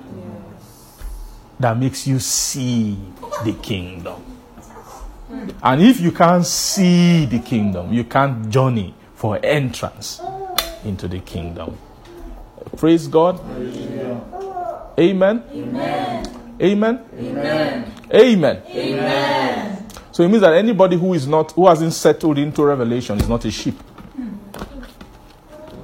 You are not a sheep of God. Right? you are not a sheep. What turns a man into a sheep is what? Is the man begins to relate and submit to revelation. When his soul begins to submit to revelation, amen. What's revelation? Spiritual revelation. What's spiritual revelation? In abandoning the notion that you know what's right. Praise God. Abandoning the what? The notion that you know what is right, that you have any clue about the righteousness of God. That attitude activates, when someone becomes like that, it activates ministration of the Spirit. So who that? The witnesser rises up. It is the Spirit that beareth witness. You activate the witnesser when the heart falls into that place. Amen. What is the witnesser doing? Is the one who administers the water. Waters of revelation begins to flow into a soul. Why? Because they've accepted that I don't know anything. That nature I don't know. I want to know. Reveal to me. You cite the order of revelation. You submit to it. That nature is the first nature of a sheep. That's what makes a person a sheep. Anybody who doesn't have that thing, you are not a sheep. You can't come any closer to the tabernacles of God. Amen. I pray the Lord will bless us. Amen. Praise God. Hallelujah. How many of you believe that the greatest characteristic of sheep is their hearing? Yes, every other thing comes after that. Take hearing is not a sheep. In other words, there's a way sheep hears that thing. That's what really makes it. Jesus spoke about that. That's the thing about a sheep. They have a particular kind of hearing. That hearing they have is dangerous. The hearing of a sheep is a tuned hearing. That's the meaning of my sheep know my voice. You can come here. Let's bring loudspeaker, be playing. Everything blasting, noise everywhere. And let the shepherd stand at the back and just talk a little. You will see the sheep will begin to move. Beyond everything, they filter everything. They tune. There's something about the ear of the sheep that has been tuned to the frequency of the shepherd. I've watched some videos. They did all kinds of experiments about this thing. It's crazy. The recognition. Are you seeing that? What is that voice? It's that the voice that comes from afar is the voice of righteousness. Means it's the voice that comes from beyond the realm of everything man is doing. It's a revelation from God's word. Revelation of things that are not yours, things that are not here. It's a foreign voice. Amen. That nature, the ability to be hearing a foreign voice every day. Everybody, all your friends are going about doing, you are still able to sit with that voice. That's the nature of a sheep.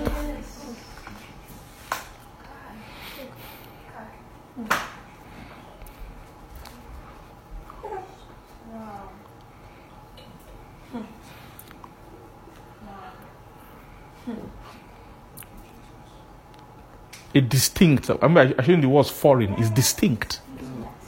The voice of righteousness is distinct. It means that it doesn't sound like every other voice, because it's the voice from the source that men are not exposed to. Every true revelation of God, when he enters the realm of men, it sounds different. Because men, my ways are not your ways. My thoughts not as heaven is higher than the earth. As far as the east from the west too. It's the same thing. Amen. So my ways from your ways, my thought from your thought. Praise God. Are we here? Are we blessed today? Are we blessed today? So you see that sheep nature. Once you break out of that thing, hey, you've broken out of the formation that opens doors in the path of righteousness to you. What keeps feet on the path of righteousness is their sheepish nature. If you break out of that nature, you can't maintain walk in righteousness. Praise God. Hallelujah. Praise the Lord. Hallelujah. Amen. Oh, we are blessed today. Yes, thank you, our Father. Father, we give you glory. Father, we bless you. Are you seeing that? Say entrance. Entrance. So are you seeing only sheep can enter? Yes, sir. Only sheep can do what? Enter. Only sheep can enter. Who are sheep in the kingdom? Sheep are people they call little children. Jesus is an analogy. Jesus spoke about entrance. Praise God. Can you remember that? Matthew chapter, is it 18? There's no time to read it, but we'll just tell you what he said.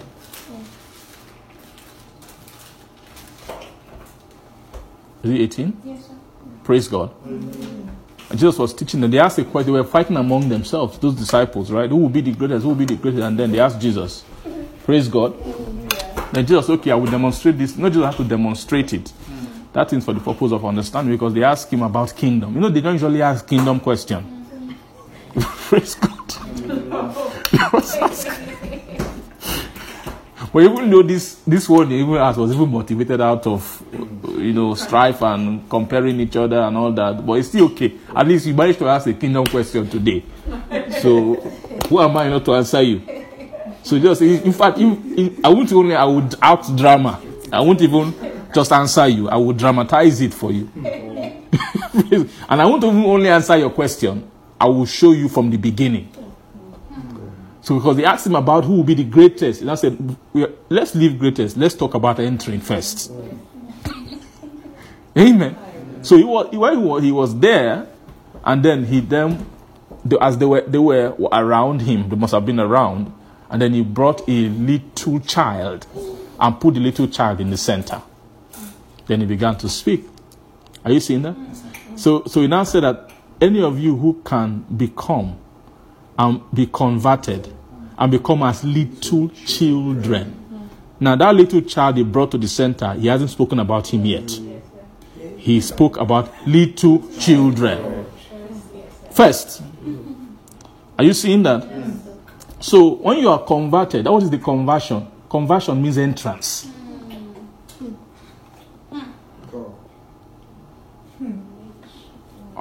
Does that make sense? What is conversion? Is entrance. Is also another word for translated into the kingdom.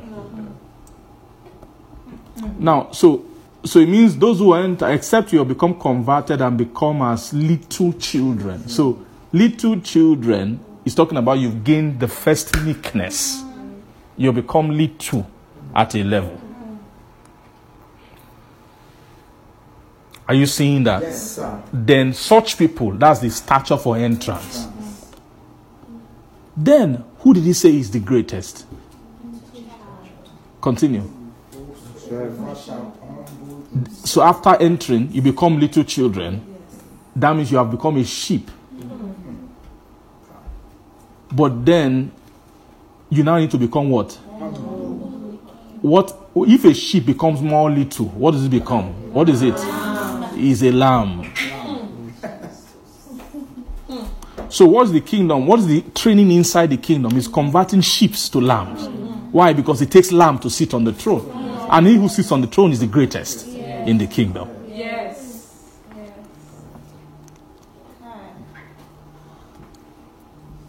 Praise God. Are you seeing that? So you have to first humble and then be converted. This is the first humility. He who humbles himself and be what did he say? For the first one, yes, the first one. What's the first one? Except to be converted and become as little children. Okay, so that's also becoming as little children is also a humility. It's the first humility. Yes, so you be converted and become as little children. Then you have entrance. Yes, But then there's what he now called. He didn't say little children. The greatest, the little child is one. It's one stature. You become more humble inside the kingdom and become as this little child. He who can do that is the greatest in the kingdom.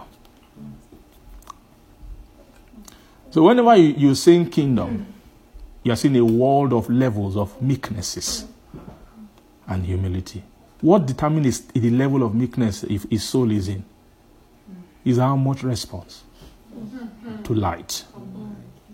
What is response to light? Not just hearing it, doing. Are you seeing that? when the Lord was speaking about where's the house you built for me, unto this man will I look, of a broken heart, a man that is contrite, that is meekness. Then the heart that is the same thing as trembling at his word.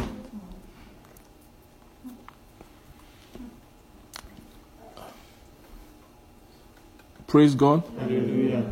This kingdom is a different kingdom from the kingdoms of the world. Completely. But when you hear kingdom in the worldly sense, it's taking over, taking this, even in the natural, killing people, taking over things. Amen. When it comes to God, it's not that. It's humility. Becoming more little.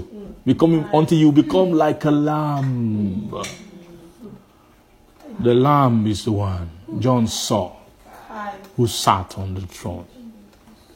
That's the lamb. The lamb is the owner of the throne. The lamb is a soul who has attained all meekness of righteousness. There's nothing meeker than that stature. That's the owner of the throne of God. And do you know who owns dominion of God? See, this person has come into more authority in the kingdom. It's not some highly lifted person. Sometimes we preach a contrary nature to what the kingdom of God is. You feel like the more you can come and dominate people, that's not kingdom. The more meek you are, the more authority of the kingdom rests upon the soul. Submission to revelation. When you see a lamb is completely void and dead of its own will. That lamb is married to the throne. It doesn't have anything foreign from the throne. It has entered complete unison with the nature, the raw nature of the dominion. Because he is completely gone. So that is what the kingdom is supposed to be doing to men and to be taken from men. Amen. Amen. Praise God. But to get there, you have to start with the first one, which is the meekness of what? Of separation. After a while, there's meekness of sanctification. It's another level of meekness, which is the institution, the cause in Zion. What they teach in Zion is that. Zion is for converting sheep into lambs. That's the purpose of the feast upon the mountain. Is to swallow up death in victory. To destroy the covering that's cast over our nation and the veil that is spread over them. Amen. How do they achieve that? They roll out a feast of fat things. A feast of wines on the lees. Fat things full of what? Of marrow. Is a higher feast in the spirit. Praise God. Amen. Are we interested in being pastored by Jesus? Being pastored by the Lord. We will become kingdom beings. Kingdom entities. Amen. Many people are anticipating reigning. We will reign with Christ. You don't know what that reigning is about. That is a reigning of lambs. Nobody can have true reign on the earth. It's the meek that will inherit the earth. That inheritance is talking about the final ownership. When the earth has been finally owned later, who owns it? The person who will have the ultimate dominion is the meek. It's not easy to see it now, but when you really travel into the DNA of the earth will not yield in submission until that meek, that lamb nature has arrived. It's that nature that will trigger the full submission. That is the nature that the earth is meant to worship. That the earth is meant to submit to. Are you seeing that? Yes, so it's for that the kingdom needs to come. Amen. Amen. We need to, that's what will make us reign in life. Amen. Talking about reigning in life. When we've come into the gift of life, the abundance of grace and the gift of righteousness. Praise God. Amen. Are we blessed today? Thank you, our Father. We give glory to your name. Amen. Father, we bless you for speaking to us today. Father, we take nothing you say to us for granted. We don't diminish the importance, the value of all your words. and all your speaking. Father, we thank you.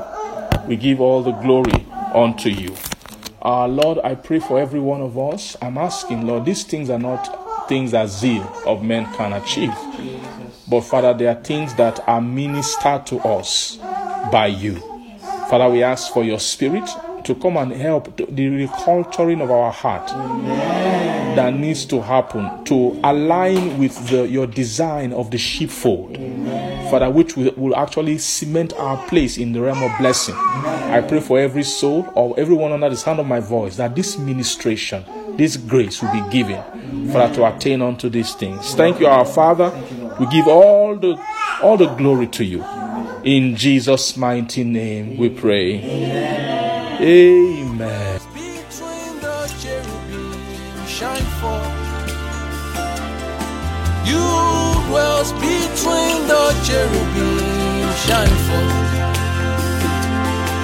You dwells between the cherubim shine forth.